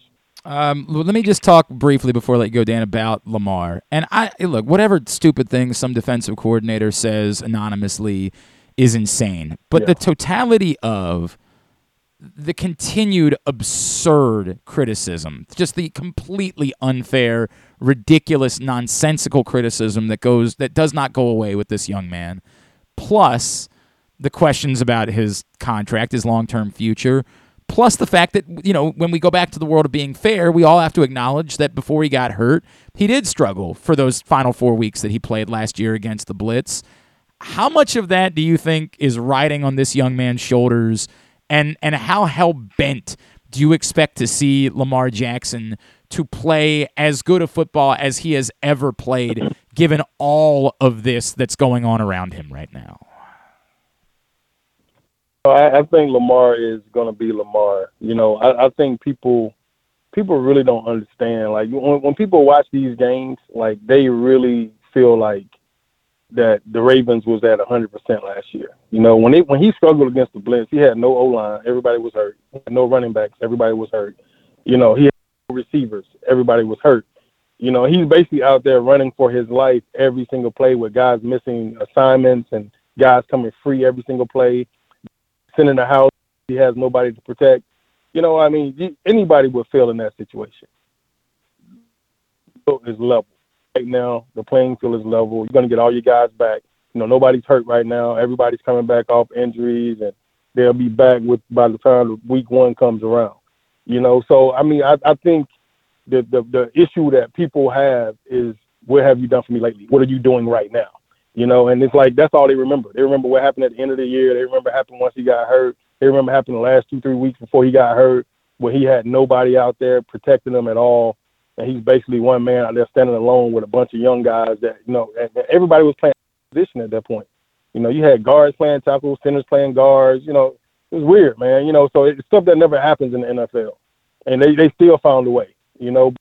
At that moment, you got to keep in mind, the kid, his name was in the hunt for MVP status at that time. That's how well he was playing up until everybody started to go on it. He started to lose his entire supporting cast. I think Lamar is Lamar. I think the hate that he gets is because he's not what you expect a clean-cut, franchise quarterback to look like. He's an inner-city kid, from Miami, from that Florida area. Grittiness to him. The things that we love about him, things that everybody else hate about him. So it's like that grittiness, to me, pours out Baltimore. It's that inner city of Baltimore. You go down to the Inner Harbor. You go out into the East Baltimore, West Baltimore areas, it's kind of got that grittiness to it. And Lamar, to me, is like that gritty quarterback, that came from, that got it out of the mud. He found a way. He won the Heisman, and now he's in the NFL winning MVPs. People love to hate him. When you're doing great, people hate you. And if he didn't have haters, he wouldn't be doing good at all, And it's like the things that he get shot down on, to me, is the things that make him special. This is a one-of-a-kind guy. When somebody like Michael Vick says that he's better than him at this point in time in his career, no doubt. It just goes to show you how phenomenal. Remember, Vick was a clean-cut guy than Lamar, so he was more of a clean-cut guy. Looking at him visually, he was more of a clean-cut guy. He became almost the face of the NFL. Lamar has done more than Michael Vick has at this moment in his career, and he hasn't had a chance to be the face of the NFL. Love to hate this dude for some reason. Maybe it's because he's in Baltimore and he got that Raven on his chest. So, I always felt like we was the black sheep of the NFL. If you talk to Bart Scott, he'll tell you the same thing. So you go to some games and all of a sudden we getting penalties and phantom calls that never existed. And it's so weird, man. It's just part of being a Raven. I think he's the perfect quarterback for Baltimore. I think he's the perfect quarterback to take on all the hate that he gets. And when it comes to paid and they're ready to cut that check, they're going to cut the check for the man the way it's supposed to be cut. That's well said, my man. That is really well said. Dan Wilcox, at Coach Wilcox on Twitter. Of course, the Believe Podcast Network. He and Bo Smolka back at it for another season, breaking down the Ravens. Dan, always appreciate it, brother. Let's do this again soon, all right? Thank you for taking the time for us this morning. No doubt, Glenn. Thank you for having me on. It's always a pleasure talking to you. Hey, you'll always be my superhero, my friend. I want you to know that. You'll always be my guy. Love that guy, man. Thank you, Glenn. Appreciate that, brother. Dan Wilcox, he is the best. Love that guy. Really, I've always. He's just one of the best human beings we've ever had around these parts, and appreciate him taking the time for us. let's just keep rolling, and we'll get the break before we do Simply the Bets. What are we doing here? We'll just keep it going. We'll just keep rolling right through, and I'll get a break in before we start the betting show. That's the way it'll go. Hello. Sorry. Today's show is also brought to you by. It comes and goes, right? Like in moments, I'm like, yeah, it sound all right. Yeah, I thought you've sounded great today. I don't think I've sounded great. I think I have. Considering the circumstance, I think you've sounded great. Look, Carson, I appreciate it, and I want you to know you're very pretty.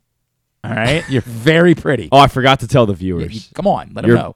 You guys look great today. You don't need to put out your little miss crap. You look very pretty. You got it from me. Yes. No little misses from any of you today. Strapping Carson Weekly says, you're very pretty. You don't need your little miss memes. Today's show brought to you by, just as I thought I was sounding better, it goes away. It's brought to you by the print issue of PressBox, which is available right now for free at your neighborhood Royal Farms and in the hundreds of locations around town where you find PressBox. Read it all.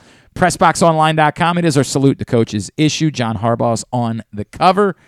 Also inside, Ken Niumatalolo from Navy, from Maryland, Sasha Sorovsky, Missy Maharg, Pete Caringi from UMBC, Pat Clatchy from Mount St. Joe, Kendall Peace from Poly, all coaches who have either recently surpassed or are approaching significant milestones in their career. And then also we recognize two coaches who recently retired, Janine Tucker from Johns Hopkins, Lou Eckerl from Calvert Hall. It's the players and the athletes whose lives they impacted the most who are the ones telling the stories of these coaches. So encourage you to go pick up that new print issue of PressBox right now or read it at PressBoxOnline.com where it is available. You're telling me to take the break now because Drew's not answering his phone? That's what you're saying, Griffin? Fairness, I told him 11:15, and then I this might be on me, is the point that I'm trying to make. I might have screwed this up. All right, we'll take the break then. Drew is supposed to join us. If he doesn't, I think we're going to be okay. I think we'll live. But Drew's going to join us. And Simply the Bet, still to come this hour. That's all on the way. Glenn Clark Radio. Summer is in full swing, and so is the summer seasonal menu at Glory Days Grill. Start with the opener, flash fried pork belly with their popular Korean No. 2 sauce, and try their South Carolina barbecue chicken, or back by popular demand, the lobster roll with grilled corn. Also try the irresistible crab and lobster fries, or the very berry salad with chicken. And for dessert, the Cracker Jack sundae with a waffle, ice cream, and Cracker Jacks. This menu will be gone. Find out more and get your order in at glorydaysgrill.com. Glory Days Grill, great food, good sports. Get your tickets now for the premier high school lacrosse games of the year. The 17th annual All-America Lacrosse Boys and Girls Senior All-Star Games will be on Saturday, July 30th at Johns Hopkins' historic Homewood Field. This is your chance to see the future lacrosse stars up close and in person as they showcase why they are the best in the country. Go to allamericalacrosse.com and get your tickets now. The latest edition of PressBox is available now, and it's our very first Salute the Coaches issue. On the cover, we recognize Ravens coach John Harbaugh ahead of his 15th season. Also inside, find tributes to Navy football coach Ken Niumatalolo, UMBC soccer coach Pete Caringi, Maryland soccer coach Sasha Sorovsky, and field hockey coach Missy Maharg, Mount St. Joe basketball coach Pat Clatchy, and Poly basketball coach Kendall Peace. We also honor recently retired Johns Hopkins lacrosse coach Janine Tucker and Calvert Hall baseball coach Lou Eckerl, the athletes whose lives these coaches have impacted, offering insights on what makes them special and why they've stood the test of time. PressBox is available for free at over 500 area locations, including 60 Royal Farm stores, and you can always find the entire edition, as well as the best daily coverage of the Orioles, Ravens, and Terps at PressBoxOnline.com. That first sip. That first bite.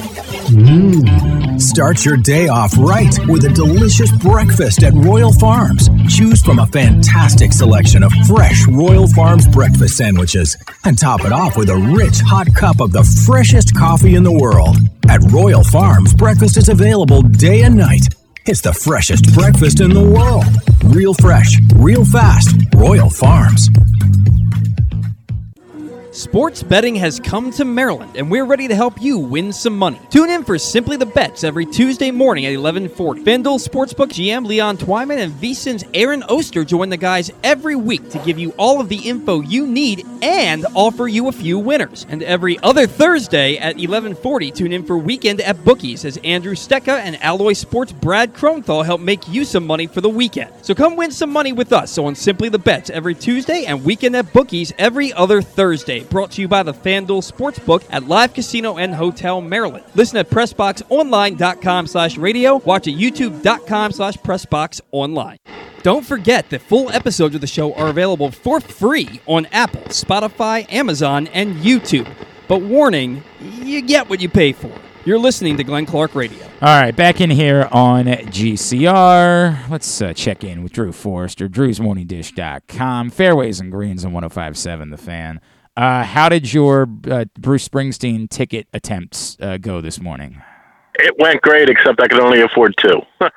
So I got through, and then every time I actually clicked on the tickets, right, like I'll take these, they were like, somebody else already got them. Yep, somebody else already got them. So eventually my only option was to buy like $1,500 tickets, and I said, I think I'm good. I think I'm going to I think I would have passed. I had an option to buy $900 ones, and I'm like, nope, I'm good. Now, they didn't offer... And I don't know, I don't know exactly how this thing works. Like this whole, whatever this is called, this pricing that they do now. Dynamic pricing, they call it. I don't understand how it works, but I would assume that if I found out how it worked, I would be really offended. You wouldn't be thrilled. You definitely wouldn't be thrilled. Now, they offered, and I was surprised, did you get the offer, speaking of dynamic pricing, so the way it works is like they have, certain price points available in certain areas. I saw they had the one that for $1,500 you could sit in Bruce's bathroom. Were you able to get those? No, but I would have definitely bought those. I didn't see that. I know that. Shucks. I know that's true. No, I got on the floor. I did get the floor.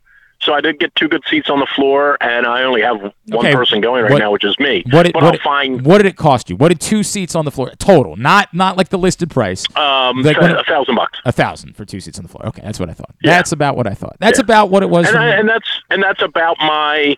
I could have gone to New York a few years ago to see him up at Broadway. It was $720 or something, and then I factored in.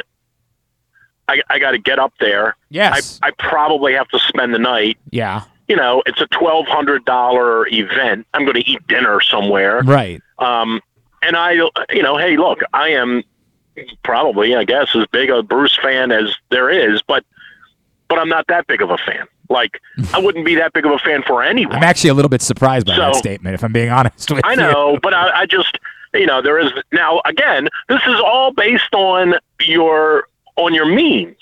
If I was a gazillionaire, of course, I would just have gone up there. And that's really what dynamic pricing is. And that's sort of what the economy has become. Let's charge somebody something and just see if people will pay it. Let's just find out. That is the truth. Like, so when I saw those tickets, good seats, double F, which I guess is, 12 rows back or whatever, I'm like, yeah.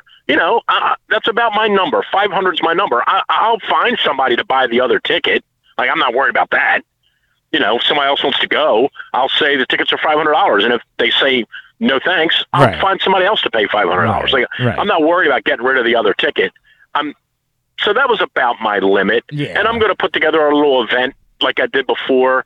I'll figure out a way to put together a cool little event. I'll have a DJ come in. We'll do some Springsteen karaoke. I'll get 50 people in a room and we'll have a good time. Yeah, I was tapped out at like $200 was my limit. Like before I would have.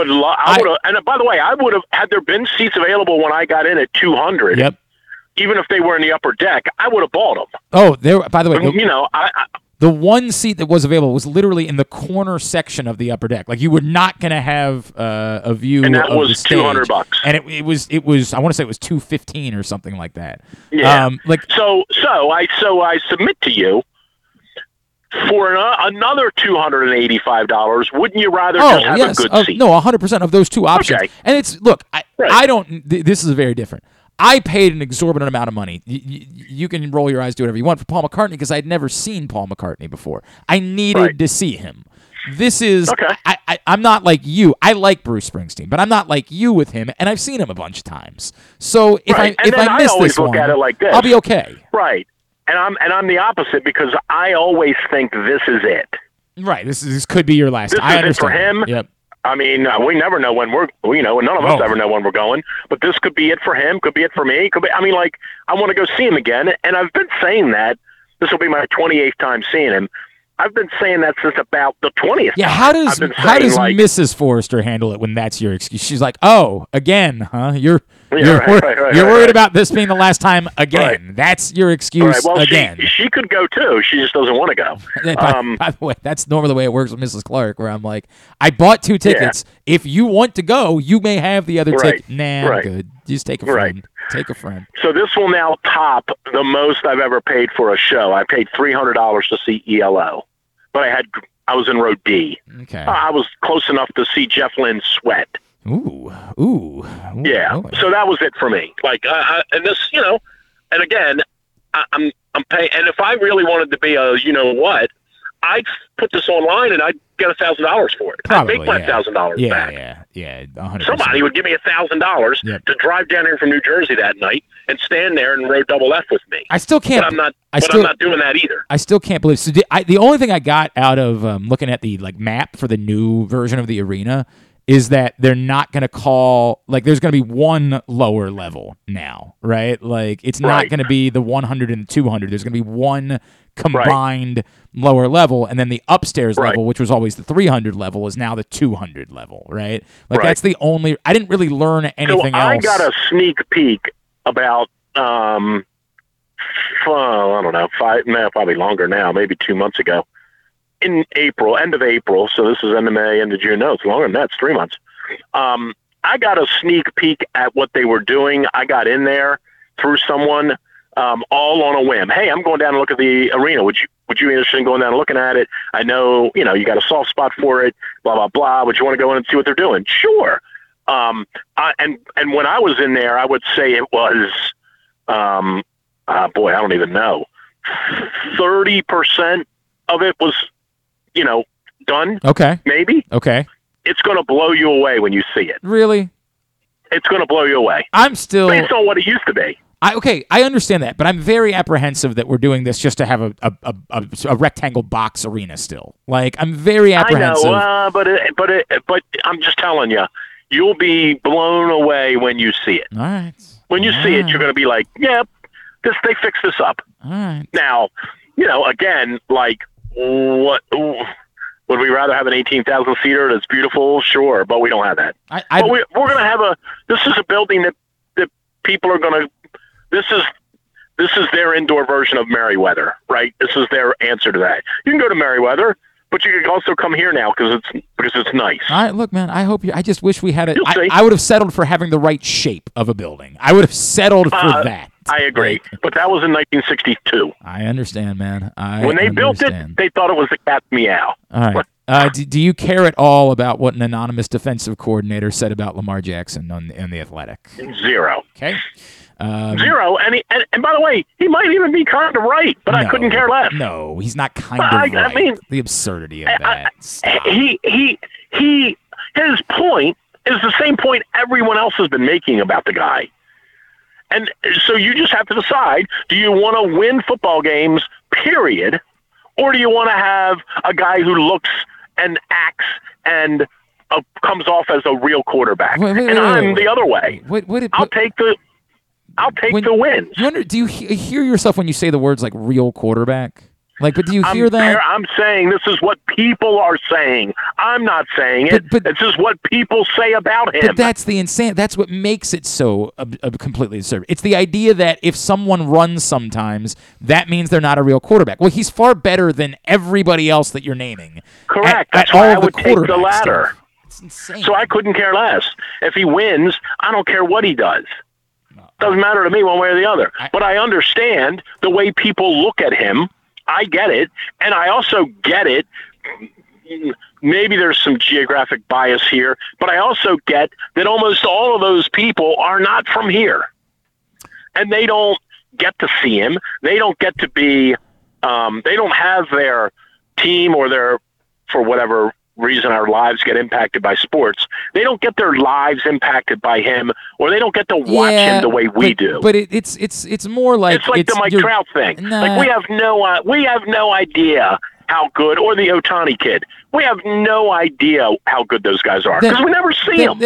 Well, that's not completely true. I get what you're saying. I understand but that it's mostly true. I understand what you're saying is that it impacts us more. I would go as far as say it's like watching with a blindfold. It's like saying if I said, hey, there's this team and all they do is shoot threes and they make all their threes and they win all the time. And then somebody said, yeah, but that's not basketball. You can't play basketball like that. Well, why can't you? What is the reason why you couldn't? And there's no argument. Right. There's no follow-up. All these people are saying is, well, this just isn't how it's supposed to be. Why not? They don't have a follow-up to it. There is no... It's like saying it's like when DeChambeau was sort of kind of rolling along and hitting it 380 yards. People were saying, yeah, well, that's not golf. Well, it might be. Why wouldn't it be? I mean, it might be the way golf now. I mean, you got to do other things too. Right, but he has now, since then, he's sort of gone the other way and he's changed his body again. But I get it. But I do understand because it's so unique. I do understand how people that don't see him regularly and just see the data say, yeah, he's whatever that guy said. I only read it and then I passed by because I'm like, whoever this is has no idea what he's talking about. But I get it, but I'll take the winner. Give me the guy that wins, and you can have the guy that looks good. This is different. Like, Tim Tebow won, and he stunk. Like, he couldn't play the position. This guy's not just winning. The data says he might be the greatest quarterback of all time. But I think Tim Tebow is a pretty interesting comparison as it relates to style. What? Right? Tebow was and not in the NFL. I don't count anything Tebow did in the NFL. I'm talking more about in college. Tebow was just an athlete. But he couldn't throw the ball. Like, he was not capable of throwing the football. But he won. That's my point. He won. But it's far different. If we could have this conversation if Lamar Jackson wasn't a good thrower. That's the insanity of it. People don't watch him and say he's not good at throwing the football because they have no idea what they're saying. Some people do, which is also bizarre. Some people say he can't throw, which is also weird. But that gets back to my point. This is coming from people who don't watch him. Yeah. So they're going to say dumb things. It's nuts. It's nuts. That's my point. These people that don't watch him game in and game out, and they just see the stats, and they just see the Ravens won 22-20, and Lamar had 114 yards rushing on the ground and 201 yards in the air, and he led the team in rushing. That they don't see that. Because they're not watching the games. Will your opinion when Trey Mancini? And by the way, when it's 3rd and 8, and he throws for 9 yards or runs for 9 yards, it's the same thing. Yes, correct. It works either way. Either one of them is fine. Exactly the same thing. They all count. It's a 3-foot putt and a 30-foot putt. It's like the people. It's like the people that truly don't understand why on base percentage matters. Like that, it's just Well, I mean, batting average. He gets on base all the time. All the time.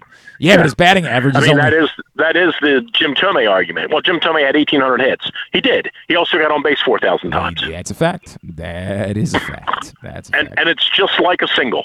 Yep, 100%. It's exactly. And by the way, in some ways, it's better than a single because it might have taken the pitcher 9 pitches for you to walk. Also true. Right. When Trey Mancini gets dealt, will your opinion be affected at all by what the return is?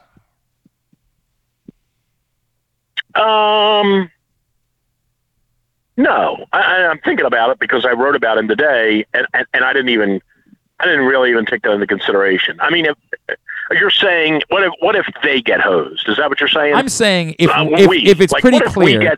I'll just give you I have said I am opposed to doing it for the sake of doing it. I am opposed to just making the trade for whatever it is that you can get and taking.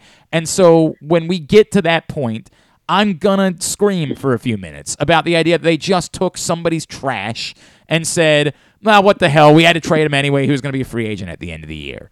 I'm not on board with that, and I won't be on board with that. Now, if they end up getting something, I would agree. I would agree with that in general. I mean, again, they're gonna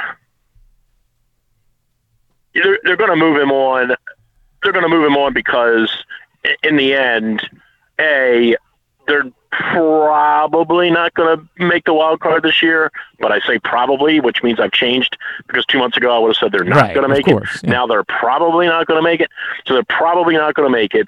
They're very clearly not going to bring him back next year.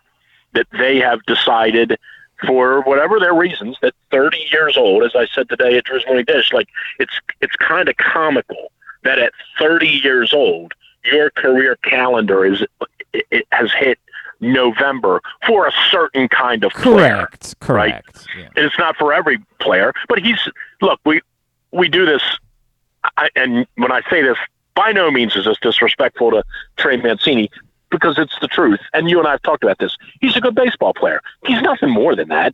We've made him out to be more than that, sort of, kind of, because he deserves to be made out to be more than that because of what he's done here. And some people would say to me, well, that's the same thing you've done with Adam Jones. That Adam Jones was a good player that you, meaning me, that you tried to tell us was a great player because you really liked him and because he was great for the city and because he tapped his shoulder when he crossed home plate and blah, blah, blah. And some of that is accurate. And so, Mancini is, it's weird, but at 30 years old, good players are expendable. At 30 years old, great players aren't. Does that make sense? Yep. I understand. Yeah, I mean, and I think that's what he is, and that doesn't make him a bad guy. It doesn't make him anything. He's just a good baseball player, and as we've seen this last 3 weeks, he's capable of going 0 for 25. Of course. I understand. So I'm going to be disappointed when he goes, because I do think he's been a model person for the franchise. I think he's been awesome. I think, in a much shorter time span, he is this little era's version of Markakis or Adam Jones in the way people revere him in town. Yes, not necessarily in the way he plays, because I think both of those guys were better baseball players. They definitely players. were. There's no debate about that. They definitely were better baseball players. But he's entered into that category of, sort of revered ambassador, because that's what he's become. All right, what's going on? And he represents this. In some ways, he represents the rebirth of the team because he's been here for all of it. That's true. He came in at the very end. And has been, despite all of that, has done everything. Despite how miserable the circumstances were, was an exceptional human being. All right, give me. Never came in and asked for a trade. No. Never. No. The opposite. Just showed up every day and worked. All right, I gotta get to betting. Give me. I know you don't know anything. That's not. Yeah, it's not your thing. I know it's not really for you. I'll say yes. Sure, I understand that. You want to get a plug in with something, Drew's Morning Dish or Fairways and Greens? Drew's Morning Dish. We'll be doing a little bit of baseball and football stuff tomorrow, and we will talk to David Kocher from the Korn Ferry Tour. Went to University of Maryland. Maryland zone, yeah. And we got a lot going on Sunday, 12 to 1 at 105.7. Very good. Thanks, pal. Appreciate you. All right. We'll see you soon. Drew Forrester, Drew'sMorningDish.com. Let's quickly get Tidbit and Tidbit to wrap up this portion of the program. Brought to you by the Stan the Fan Variety Hour. Stan and Ross caught up last night. Talked some Hall of Fame. Talked about the Orioles situation. If you missed it, find it right now. Facebook.com/PressBoxSports. PressBoxOnline.com/video. And coming up on Thursday, Stan and Gary Stein will catch up with Mike Loxley. You can find that, again, same locations, Facebook.com/PressBoxSports. PressBoxOnline.com/video.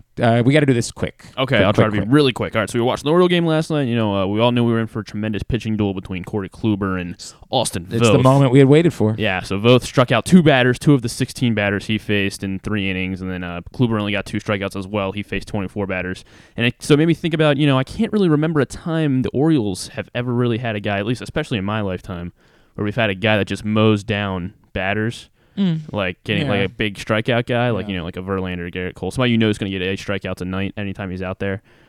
So my question, it was kind of a 2-parter, but maybe I'll do just a quick part. Do you know who the Orioles pitcher who has the most strikeouts this season is? Tyler Wells would be my guess. No, he is second. Yeah, is it somehow like Felix Bautista? No, it's not. It's not. The top 2 would be two you expect. Jordan Lyles has 93 this season in his 112. Okay. Then, The sheer number of innings makes a lot of sense. And then Wells has 63, and then Jorge Lopez is third. Okay. He has 52 strikeouts. Yeah. So it made me think about, Orioles pitchers who have done a lot of the striking out. So I want to know if you can name the top 7 Orioles pitchers with the most strikeouts in a season. Top 7 with the most strikeouts in a season. All right, Messina. There you go. To get him out of the way. Messina, he struck out 200 3 times in an Orioles uniform. Palmer. He had his most he struck out in a season was 199. He never hit that 200 benchmark. What a bum. Yeah. Get him out of here. He did. What a strike loser. Out, he struck out 193 plus 3 times though. Is Cuellar in there? Cuellar is up there. Actually, yes. He is 190 in 1970. He would be number 7 in terms of names. I feel like there's one of those guys from the rough eras that's on the list, but I'll go McNally first. Yes, McNally. He is one of 3 Orioles pitchers to strike out 200 batters. Struck out 202 in 1968. Milt Pappas? No. Who was Milt Pappas? Oh no! Don't do that. Oh no! We don't have time for this right now. I'll deal this another time. Oh God! Just stop! You're hurting yourself. Stop! I'm not kidding. He's not on my list. Thank you. Just say that. That's all you need to say. Nothing else good is coming from this. Flanagan. Yes, Flanagan is good one. Number 7. He also had 190 in 1979. Boddicker? No, Boddicker not up there. Bedard. There you go, Bedard. Yeah. He has the Orioles record for most strikeouts not know in that. a season. I did not know that. 221. Learn something new every day. In 2007. Wow. Held I by had no Messina. idea. Messina had 218 in 1997. And how many more do we need to get? So you've named all the 200 guys. 6. We're missing one. All right, just tell me. 1968, he struck out 193. Tom Phoebus. It would have taken a while. So I wouldn't have gotten. I was thinking that would have. For some reason I thought like Daniel Cabrera had a monster strikeout season. That was what I was going to. And then recently, Kevin Gausman and Chris Tillman, they both struck out 179. Gausman in 2017, Tillman in 2013. All right, very good. The only thing tubular-wise you need to worry about tonight, Orioles race 7 o'clock on Massins. Shane McClanahan, Spencer Watkins, the pitching matchup. Everything else you can go to glennclarkradio.com, find it there. And Practical Joker Shark Week Spectacular. Great. Yeah, Shark Week. On Discovery 88. The Practical Joker's doing Shark Week. Joker. Enjoy. That'll not be for your boy. Carson, you're on social media. At Carson Ware, everywhere. That's with an I. At Carson Ware. That's right. Waire.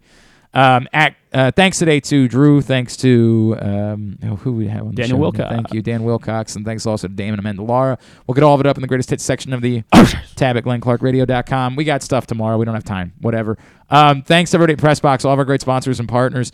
Glory Days Grill, Royal Farms, Casa Sin, Great 8's Memorabilia, FanDuel Sportsbook at Live Casino and Hotel, All-America Lacrosse, the Baltimore Orioles, your local Toyota dealer, buyatoyota.com.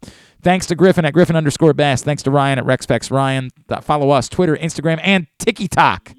Oh, here, you turned off your mic. Sorry. It's what it is. At Glenn Clark Radio. Have a great Tuesday night. Go Birds. Duke sucks. Ohio State sucks, too. If you're with us on video, give us a minute. We'll be right back. If you're with us on audio, do nothing. Simply the Bets is next.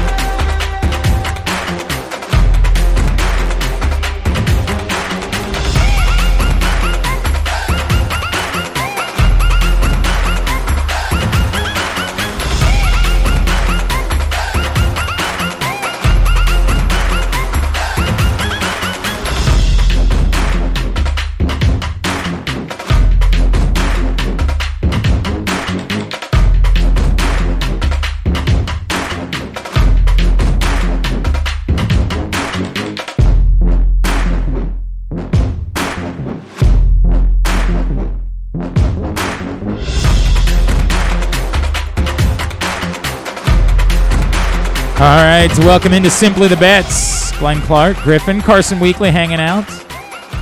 Simply the Bets is brought to you by the FanDuel Sportsbook at Live Casino and Hotel Maryland. We will head there in just a bit. As our buddy Leon Twyman, the general manager of the FanDuel Sportsbook, will join us later on in the program. Obviously, big week, big fight week. UFC 277 coming up on Saturday night. Juliana Pena, Amanda Nunes in the main event. It was a shocker the last time around. And now Amanda Nunes, a big favorite. Oh, hello. I don't know what that was. Amanda Nunes, a big favorite to get her revenge. You can watch and bet on all the fights Saturday night in the FanDuel Sportsbook at Live Casino and Hotel Maryland. Reserve your spot right now. There are huge crowds every time there's a fight. There are huge crowds in the FanDuel Sportsbook at Live Casino and Hotel. So what you need to do is email events at sportssocialmd.com and reserve your spot for Saturday night and UFC 277 right now. Griffin just realized he forgot to send me an update on how Aaron's bets have gone. I get it. It's been a few weeks, so I don't remember either. We'll just pretend like Aaron Oster nailed all of his bets the last time, as our buddy Aaron Oster from VSiN joins us right now here on Simply the Bets. What's going on, pal? How are you? I'm doing good. And, yeah, you know what? I was just going to say I definitely hit him. Oh, dude, you killed it. 5 for 5. 5 for 5 last 100%. It's been a few weeks, but as we get closer to football season, obviously, I'm sure we will have more and more football thoughts as part of this. Mm-hmm. Let's dive in. 5 L's of sports betting for the week. We will, Aaron, not I. I don't profess myself to be an expert whatsoever. In fact, my results would tell you don't bet with me at all. Do anything but bet with me. Fade me. But we will go over a local, a long-term, a long shot, a lovable, and a loser bet for the week. Let's begin locally. What you got, Aaron? Well, you know, if you guys have been listening to this for a while now, you know I love, when it comes to baseball, I love my strikeout props. It's one of my favorite bets to make baseball, and it just so happens that one of my favorite guys to bet is facing the Orioles today, Shane McClanahan on the mound, and his line is set at 7.5 strikeouts at -148. He's at least 8 strikeouts, 4 of his last 5 outings, 6 of his last 8. He's been a machine. There's a reason he's the AL Cy Young favorite, which, by the way, I gave out earlier this season on this show. Look at you. And what's more is it seems like there's sharp money on this. I'm actually a little bit bummed because I was starting to prepare for this last night. I was looking at all the lines, and I noticed this, and it was at +112. Now it's at -148. Huge move, and a move that big generally means there's a lot of sharp money on it.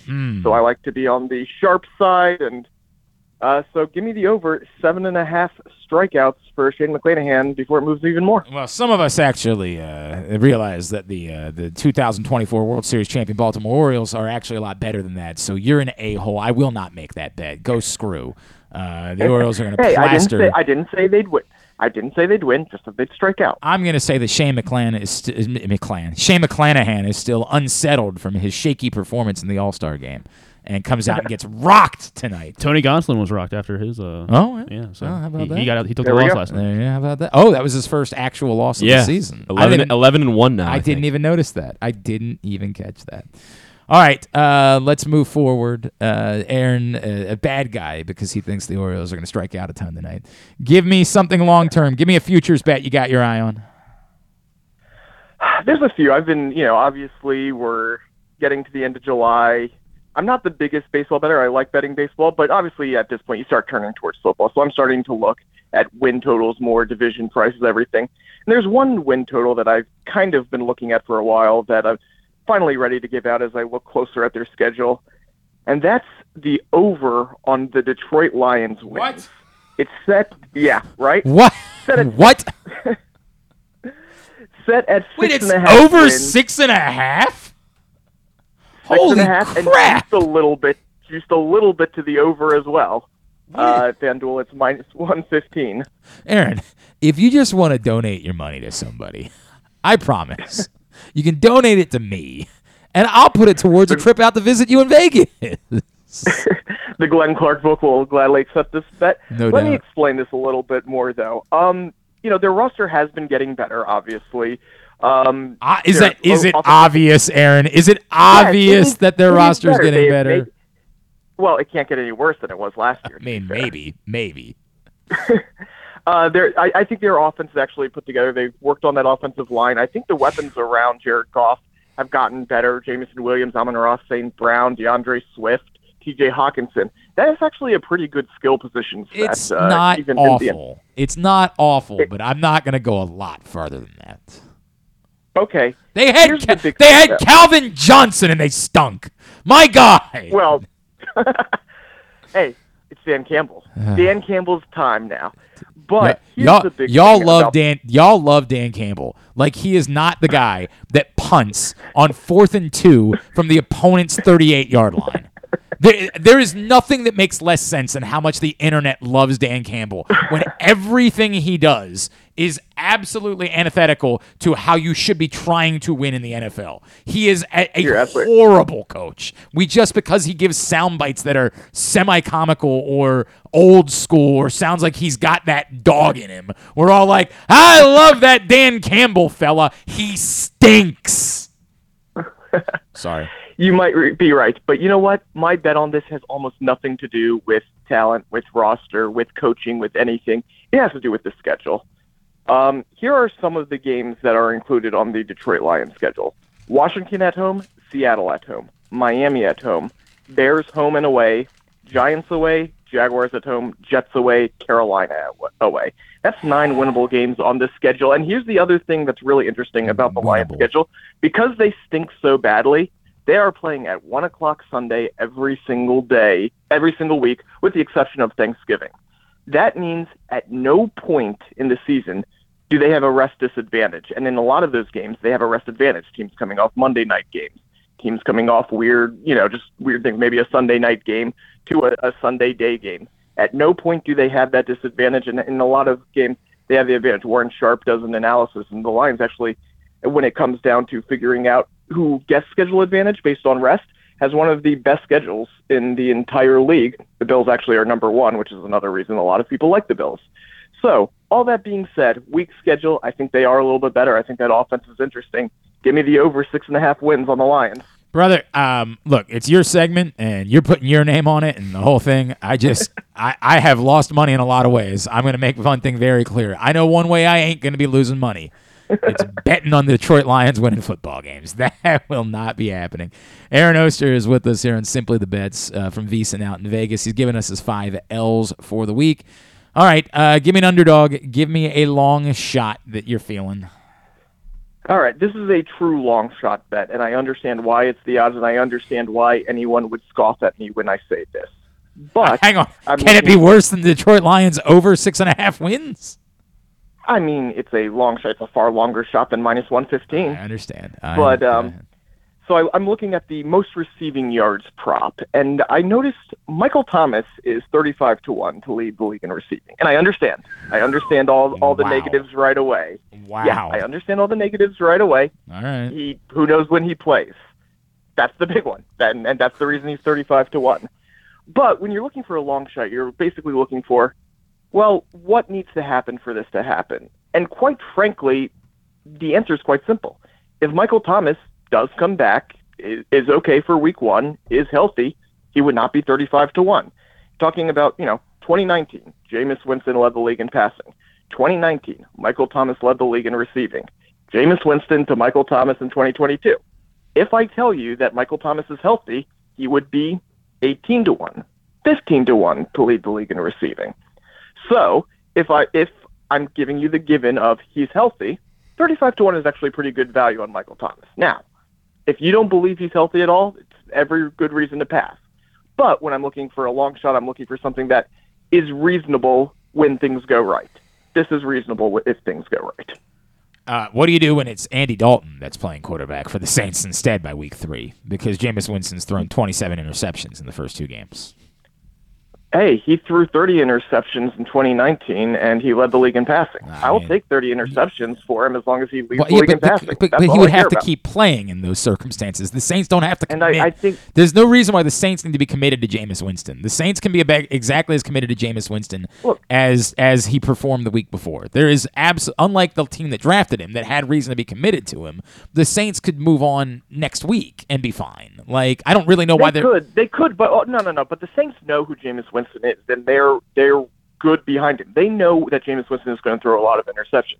They also know he's going to throw the ball a ton. So if they were going to give him a short leash, he would never have the job here because they know exactly who Jameis Winston is. So I actually do think that Jameis Winston has a longer leash than you're making out to be. I think that defense is too good for that to be true. I think you're being far. I think the circumstances are Jameis Winston loses 2 games because he's throwing the ball to the other team. They have a defense that's championship caliber. They've just got to see if they can find somebody who stops screwing it up at that point. I'm not saying that Jameis Winston, I can't see the future, obviously. I don't know this, but I don't believe it. I just think their defense is far too good for them to just continue saying, well, we got to ride or die with this guy that we have literally no investment in whatsoever. But as you said, they have no investment. If they thought that their defense was a championship and they just needed a game manager, they would have gone out and gotten a game manager. They wouldn't have Jameis Winston as their quarterback right now. There was no commitment. As you said, there's no commitment at all to Jameis Winston. For whatever reason, they wanted Jameis Winston to be their quarterback. And well, I think did. part of it is they definitely did not want him to be their quarterback. They wanted Deshaun Watson to be their quarterback. Well, they wanted everybody. They very clearly did not want Jameis Winston to be their quarterback. They couldn't get any of the guys they wanted. They could have traded. I guess they couldn't have traded for Jimmy G because they have no salary cap. But there are guys out there they could have had. Could have had Teddy Bridgewater. Like they could have had game managers if they wanted game managers. And they want Jameis Winston. And I think if after 2 weeks he's not proving to be able to get the job done, they'll say maybe Andy Dalton can be a game manager. I'm not trying to disparage Jameis Winston terribly because who knows? Maybe he can be serviceable enough to keep the job for the year. But the defense, man, that the Saints can be, and the division is not great outside of Tom Brady's existence. Right. There is the opportunity to win games, and if they're losing games specifically because Jameis Winston is throwing the ball to the other team, at some point they say to themselves, maybe we play somebody who doesn't throw the ball to the other team quite as much. We'll see. We will see. We'll see what happens. I like your theory about Michael Thomas in general. I just, sure, if Andy Dalton is quarterback, you're right. Then this goes up in smoke. It's as good as even if Michael Thomas is perfectly healthy and returns to 2019 form. Andy Dalton's not giving somebody yards. I just believe that Jameis Winston has the job. All right, let's go with one that you say, whatever you do, do not make this bet. This bet is a loser. Yeah. So obviously I'm looking at not just NFL futures, but college futures as well. Looking at conference odds in this one, and this one jumped out at me. Right now, Clemson is minus 150 to win the ACC, obviously coming off a disappointing year last year. And while I do think they could bounce back, particularly because their defense is actually going to be really, really good. They might have the best defense in the country. I do still have questions about DJ Uiagalelei. Haven't had to say that in like 9 months, so need to practice that some more. But I simply think the minus 150 juice is too heavy for that offense with so many questions. And it's reflected around the market. The 150 price is by far the most bullish on Clemson, and it's as low as even money around the industry. And if you wanted to say, all right, Clemson's defense is good enough to win it, I fully believe in Clemson. I don't have that much of a problem at even money. At minus 150, I think the juice is just too much to lay, especially with teams that have so much hype around it, like NC State or Pittsburgh or even Miami. I think that the ACC is a lot more wide open than most people think. And minus 150 is just too much to lay. So that is my bet. I would not make at any sort of circumstances at minus 150. Man, I hear you. I don't love Clemson, but the ACC stinks. Like the ACC is terrible. So I don't know. I probably think that's about right. All right, and then lastly, give me the bet that you love, the one you say, whatever you do, go find any sort of contraption that can get you to Hanover, that can get you to the FanDuel Sportsbook at Live Casino and Hotel, because you got to make this bet. So this one, unlike most where I say run out right now, you may want to wait an hour or so to go out and make this one because it's not actually up at FanDuel yet. I'm looking at something for USC 277. It's not up yet, but some of the lines are starting to go up today. I've noticed it over the past hour, couple things. So I expect it'll be up by this afternoon. It's the total number of rounds in the Pavlovich-Lewis fight. Both of these guys, Derek Lewis and Sergey Pavlovich, both knockout artists, both guys who just throw bomb after bomb after bomb. Pavlovich has had his last 5 fights end in the first round. Lewis has had fights go into the second, but in 4 of his last 5 fights, they've ended by the 140 mark in the second. The line industry-wide right now is 1.5, So that means it would have to end by the 2:30 mark in the second. I fully believe this to end in the first 1.5 rounds. It's around minus 140 in most places. So when that pops up on FanDuel, which I do believe will be sometime later today, go out, play it. I expect this fight to be a lot of fun, a lot of just big bombs being thrown, and someone to go down in the first round or early second. I'm not going to argue with that at all. I'm not going to argue remotely with it, although I did not know. I didn't know that was how that worked, that you had the first 2.5 minutes of the second round. I thought it was just 1.5 reflected that it had to end in the first round, basically. I thought that's what that number reflected. So, yeah, mixed martial arts is a little different than some other sports, or UFC specifically, where it is you do have until the 2.5 minute mark of whatever round. I was unaware. That you love to act so kind. I just learned something. There you go. Very good. That's what this segment is for. All right, sir. At the Aoster on Twitter is how people follow you. What's coming up with VSiN? Check out VSiN. Obviously, we have our college football guides coming out soon. We'll have an NFL guide in the next few weeks. So check all of that out on VSiN.com. All right, very good. Aaron Oster, appreciate you, pal. We will talk to you next Tuesday. Talk to you next Tuesday. Hope all your bets hit. That's Aaron Oster from VSiN out in Vegas. We continue. We're going to head to the FanDuel Sportsbook at Live Casino and Hotel. Their GM, Leon Twyman, will join us next. Next? I can't say next. What the hell is going on? This is Simply the Bets.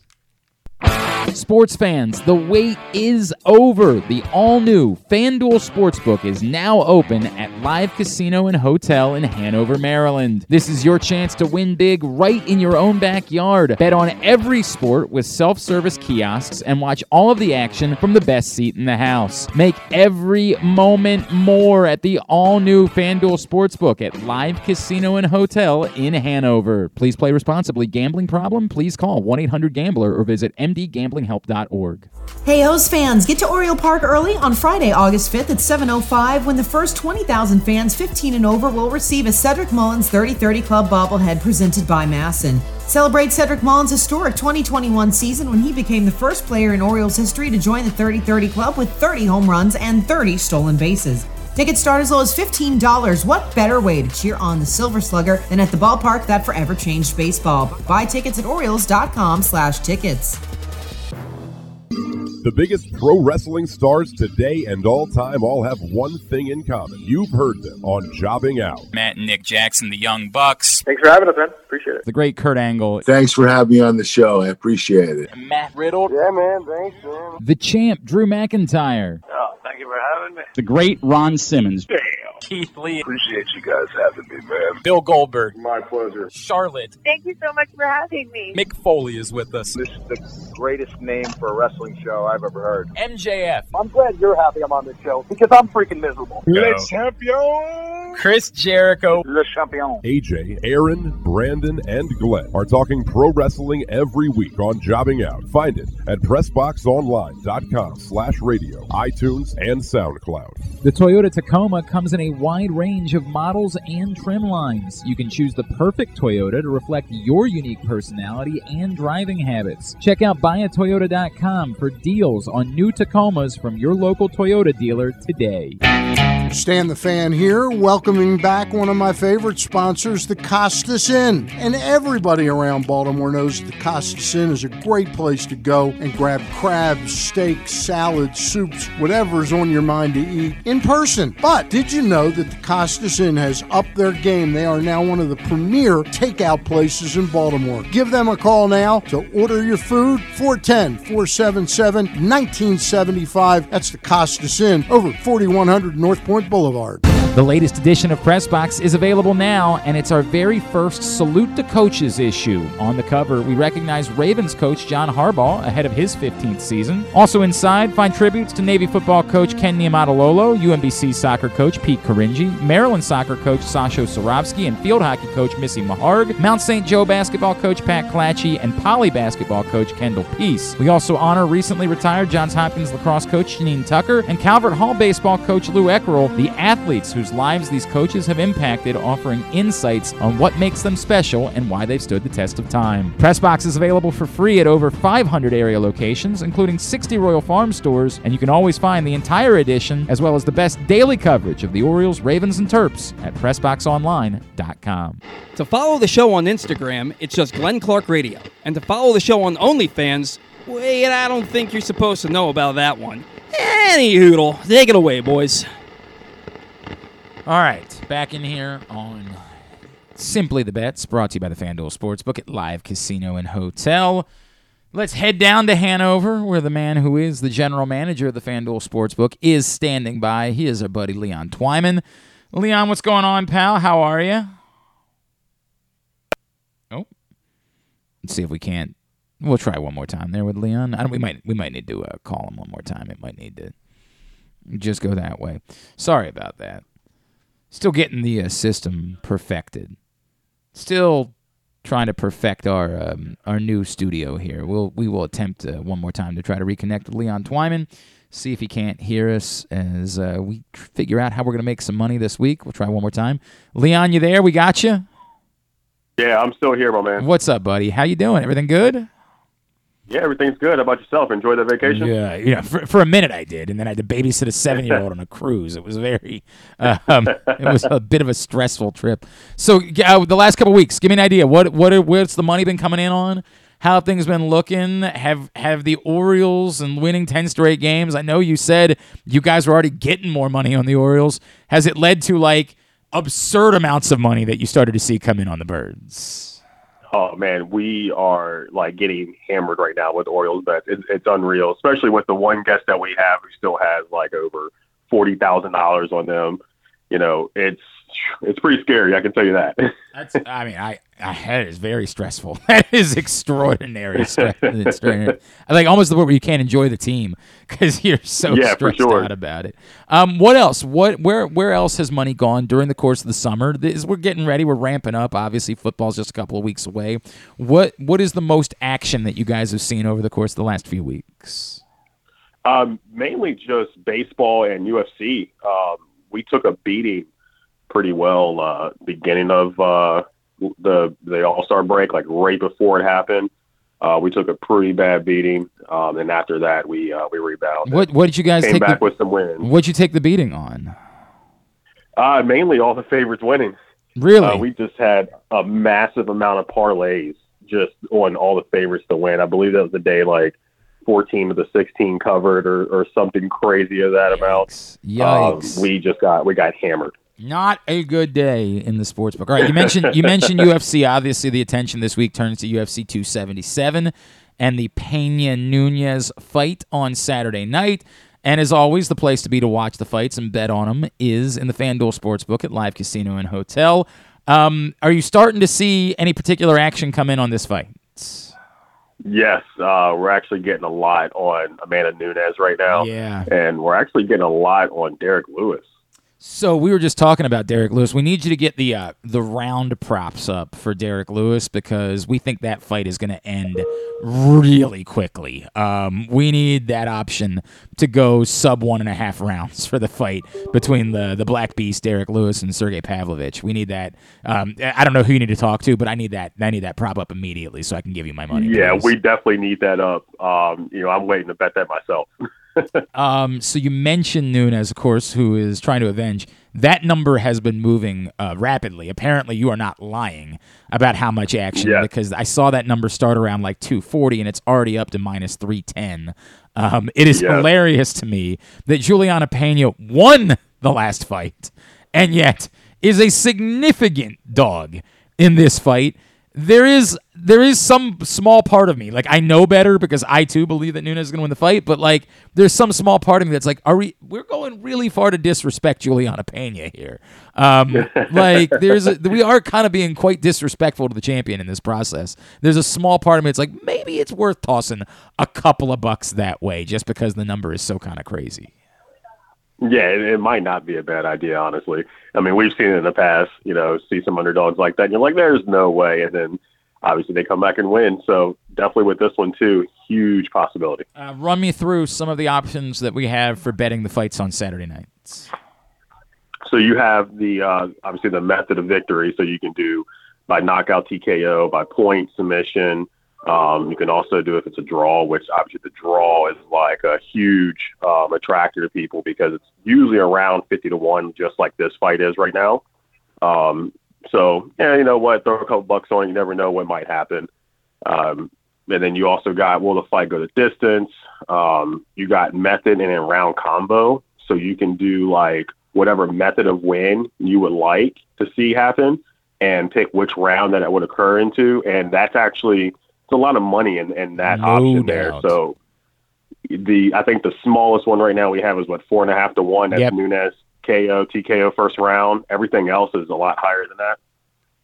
Yeah, like if you get to like round 3, if you think that Nunes wins by a KO or TKO in round 3, that's 13-1. I mean, there's a real opportunity for some serious payouts there if you can combine those two. That's and that's what I'm going to bet when it comes to Derek Lewis. I'm going to the method and round combo. You're saying Lewis in round 1 by knockout. Is that what you're going with? Oh, that's what I'm loving right now. Yeah. I think we're going to be in agreement on that one, pal. I think we are going to be in agreement on that. Leon Twyman, general manager of the FanDuel Sportsbook at Live Casino and Hotel, is with us. Of course, 61 self-service kiosks for you to get all of your bets in, not just for UFC 277, but also for, and I think it's important because the kiosks are open 24/7. So if you want to bet whatever it is, you want to bet a soccer match that's happening in the morning, you want to bet a golf tournament that's happening somewhere else in the world, you can always get your bets in the FanDuel Sportsbook at Live Casino and Hotel. So, Leon, I have been thinking about something. Would it be an option for someone to say maybe host their fantasy football draft in the FanDuel Sportsbook at Live Casino and Hotel? Would that be something that you guys would be willing to maybe help facilitate? Yeah, and actually, that is actually something right now that the general manager of Sports and Social is looking to do currently. So that definitely is something we could do. I've been talking about this a little bit with my pal Griffin here. I was looking at that week 1 slate of college football games. That includes like Notre Dame, Ohio State, and Florida, Utah. Perfect time for it. Yeah, like Georgia, Oregon. Some really big games that day. And that's a week before NFL season begins. And so it seems like that's when you should be drafting your fantasy football team. I cannot imagine a better scenario than hanging out and holding my fantasy football draft while watching all of the week 1 college football action on that giant 100-foot media wall and betting all of those games at the same time. That literally sounds like perfection to me. That's heaven right there. That's exactly what it is. And you're saying that is something that we could do. If we say emailed events@sportssocialmd.com, we might have the option to do such a thing. Yes, sir. Can definitely try to do that. I would do it right now. Right now, I would send that email to reserve you in your league spot because I'm just going to guess that Labor Day weekend and that first weekend of college football, it's going to be a busy weekend for you all in the FanDuel Sportsbook. It's going to be insane. And then we're also about to roll out a new product soon. So, definitely want to bring in some people for that. Wait, what is that all about? Tell me about that. So we're going to have some bet pads to where you can place your wagers while you're sitting down at the Shut up. In the lounge seats at the tables in Sports and Social. Shut up. All you have to do is purchase a QR code, upload it to the tablet, and you can place your wagers while you're sitting there. Oh my! So you don't even have to go stand in line. Because we've all been there for nights where it's been quite busy, and then you could be a little bit. There could be a little bit like 10 people in line. I remember on draft night a couple times I was like, "There's a little bit of a line here." You're telling me that I could be there watching and betting on all of those college football games, and I don't have to leave my seat? Nope. All you have to do is purchase that QR code, check out the tablet, take it to where you're setting that, and you're good to go. As long as you're staying inside the sports book, it works. And when is this going to be available to me, Leon? And also, again, how much would it cost to rent a room there at the FanDuel Sportsbook? Because I might not be leaving. When is this going to be available? So we are hoping to roll this out before football season starts. We are doing some more testing this week and next week, and hopefully we're going to be rolling out with that very soon. FanDuel FanDuel is on property tomorrow and the rest of this week. I have all the tablets here, so I've been kind of playing around with them myself, seeing how they operate. It's a lot of fun. That is so cool, man. That is so cool. I love how We're going to be the first FanDuel book to have them. I love how you guys are like, oh, yeah, you guys, mobile betting's not available, huh? Well, we're going to make it available. We're going to make it. That's the way it's going to go. I love everything about that. All right, what else is on your radar this week, Leon? What else is it that you're thinking about? Maybe was there a big win that somebody had that you want to tell us about? Just give me what else is going on in the FanDuel Sportsbook. Yeah, this past week with Fight Night with the Patty fight, we had someone hammering it. We dropped $30,000 on him to win. Would have been nice to get that submission, but he just did straight win. So, payout was decent, but could have been a lot better. God, I would just want to interview the person that put down $30,000 on a straight. I get it. Like on a straight win, it's not nearly as much risk involved in something like that, but it's still $30,000 that we're talking about. Yeah, $30,000. Jesus. He was happy. He came up, cashed out, and he's just like, it's another day for me. That's all he said. By the way, the number of people that I talk to that so comfortably, and this is one of the experiences that I've had with all the events that we've hosted in the FanDuel Sportsbook, I will have people casually come up to me and show me tickets where they lost like $15,000. And I'll be like, oh, my God.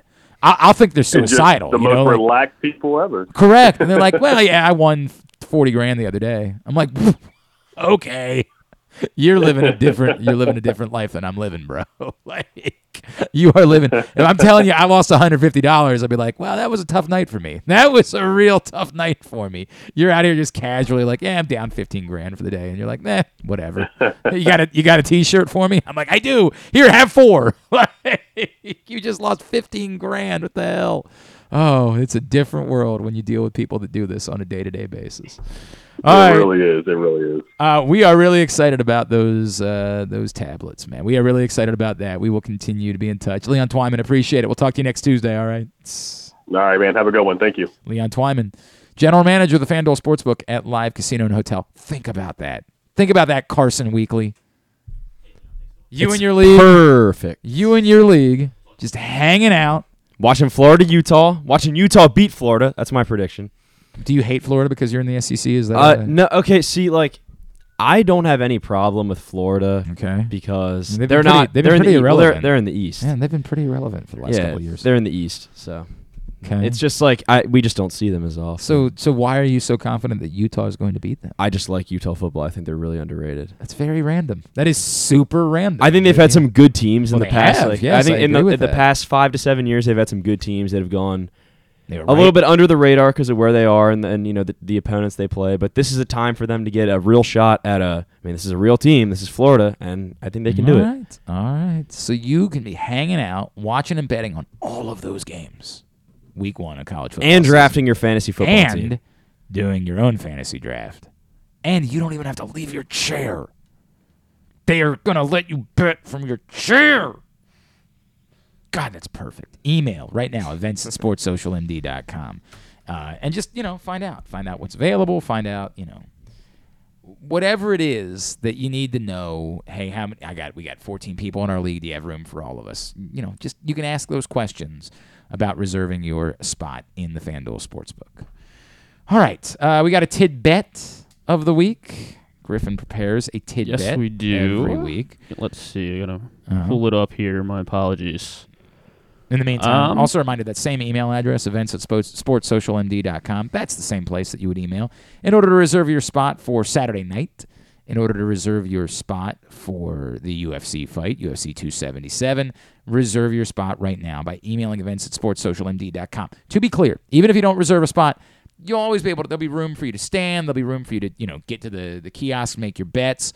But if you want to make a night of it, get food, get drinks, bring some friends out, have that be your hangout spot, email events@sportssocialmd.com. Reserve a table. Or be the guy that shows up on Saturday night like, oh, man, I can't find a table. Yeah, I told you. There's going to be a massive crowd. There's always a massive crowd for every UFC fight. That's the way that it works. So email events@sportssocialmd.com right now and reserve your spot immediately. Okay. All right. So there are significantly less, betting stories out there now that, NBA, NHL now that the playoffs are down for those, and it's just baseball, but still, some good stuff. Let's see. I saw somebody put $1,000 on Will Anderson to win the Heisman. Will Anderson is the Alabama linebacker who was the SEC Defensive Player of the Year. He's maybe the best player in college football. He might be. Currently 40-1, but no defensive player has won. It's just so since bloody 97. hard. 1997. Yeah, Charles Woodson. Woodson was the last one. Yeah. There was a great argument for Ndamukong Suh to win the Heisman. There was obviously quite a strong argument for Manti Te'o to win the Heisman. Of course, probably fortunate that he didn't, because that would have been butt awkward. I believe it was Manziel who won that year instead. There have been strong argument for Clowney too. It's just so tough. It's just so. And Clowney's teams weren't really good enough. Right. That's you have to be on for a defensive player to win. That's Will Anderson's chance would be. It's just the problem being that if they're that good, the likelihood is also that like Bryce Young's really good, right? And so if that's the case, Bryce Young will win. Probably. The odds are stacked highly against defensive and that's the reason why the odds are so steep, obviously. But it's just Yeah. I love the idea. I love going for a risk, but nah. There was someone put together a 50-1 parlay on the All-Star game. They won $12,000 because they did inning results. So they had the NL winning the first inning, then a second inning tie, so 0-0 in the second inning frame. The American League winning the fourth inning, and then an eighth inning tie, and all those four things happened. Super random. Yeah, that comes off as somebody who's playing a lot of parlays, and they hit that one, but then you're gonna find out about the 10 that he didn't hit that night. And then also, speaking of large wagers, someone put $54,000 on the home run derby. They put it on Kyle Schwarber to beat Albert Pujols in the first round. So just that matchup. Oh, but Schwarber got screwed. Schwarber got screwed and lost. And so the bet only would have paid out $15,000 because it was minus 360. Oh, only would have paid out. I mean, if you're putting down $54K on something, so they thought that was free money. So yeah, they definitely did. And it almost was, I guess, or should have been. That was still there was an unclear circumstance there. There was a lot of controversy in NASCAR betting because both Denny Hamlin and Kyle Busch, who finished 1-2 in the race at Pocono this weekend, they were both disqualified after the race, and the win was given to Chase Elliott. And all of the various sites have completely different rules. Some of them say the bet is deemed final when somebody goes to the podium. So whatever happens after that, irrelevant. The bet is now final. So they declared that Denny Hamlin was the winner. Another book, I believe, was paying out both Denny Hamlin and Chase Elliott as winners. Meanwhile, another book was paying out only Chase Elliott as a winner. These are the types of things. I had to learn this the hard way with soccer betting, where the place lift that the cup. That you have to use that terminology because it wasn't lift, it was to advance. I bet somewhere where it was just you're betting Italy to win. And I understood, because I know soccer, that a match that goes to penalty kicks does not count as a win. You did not win that match. If it goes to penalty kicks and you win, you didn't actually win the match. Your official result is that you finish in a draw. You just get the points. You advance. Because penalty kicks only happen in knockout rounds. So you advance. It was the final match was a draw, but you advance. However, I bet on Italy in the Euro. I guess this was last summer, the summer before, whenever the men's Euro was. I bet on Italy in the semifinals. They won not in penalty kicks. They won in extra time. An extra time win is a win. In soccer, it is not. You didn't advance. You didn't draw in advance. You won. You just won in extra time. A la somebody that won in extra inning baseball or something like that. You won the game. So I was high-fiving. I was celebrating. I was like, hell yeah, I just hit a big win. And then I went. I was like, where's my money? Where's my money? And apparently in the fine print, it only counts as a win if it happened in 90 minutes. 90 minutes plus injury time. Yep. So you just got to know. You got to know what it is. Someone bet Cam Smith to win the Open. So they sat through the whole weekend cheering for Cam Smith until they got to Sunday. Their account wasn't refreshing, and they realized they bet him to win the U.S. Open. Oh, that's next year. They made the bet. They made the June. bet. They made the so bet they in lost. June. They definitely lost that yes, bet. They definitely lost he didn't that win one. the U.S. Open. I know and that. So they sat through the British Open, and I bet they were very disappointed. Yeah, they were definitely it's sort of like betting on Italy to win and thinking that you had won, and then, oh no, I didn't. I didn't win at all. Somebody else won, and you're disappointed. And then I got one more that was a lucky better with a very improbable backdoor cover. They remember that crazy game before the All-Star break between the Brewers and the Giants. Josh Hader blew a save, letting up 6 runs. Oh, yeah. So they bet an alternate line, Giants minus 2.5. Okay. So they go into the ninth inning, they're down 5-2. Right. Josh Hader's on the mound. Right. And he lets Somehow, up a couple homers, and then loads the bases, walk-off grand slam. They win by 3. That's and amazing. cover. Yeah, Josh Hader, just by the way, has got like a 4-point-something ERA. Yeah, just from that. Sucks. The Orioles totally won that. Well, I got this down here somewhere. Yeah, Brewers bullpen. I don't even remember what the trade was. Which trade was it with the Orioles sent Hader? God, I don't remember. Drive me nuts. Brewers 15th, so right in the middle in bullpen ERA with Probably all that from with that all that game. talent. Why they got is in that the a bullpen. note that you had for this? Well, because you told me last week that you wanted me to my homework besides Young what, like Utes arbitrary was stats? to come up with some possible destinations for Mancini, so I did Lopez too. And I wrote down. Why didn't you tell me before Hader the show sucks, that you so did I just kind of thought that you'd remember because you told me to do it, brother. I don't remember what I don't remember what I did last night. I don't remember anything. My brain barely functions. As we remember from when I forgot about how old are you, how young are you the first time. Right. Like I always forget everything, everything.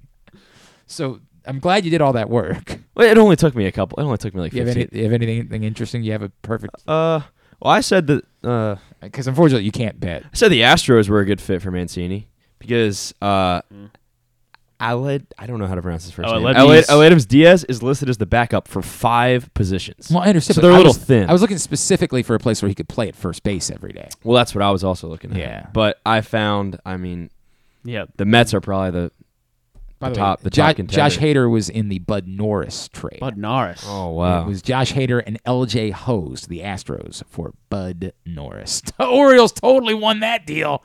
Ha ha! He stinks now. Big winners on that trade. You suck.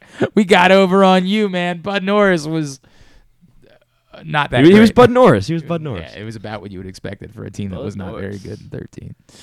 All right, very good. Thanks to Leon Twyman. Thanks to Aaron Oster.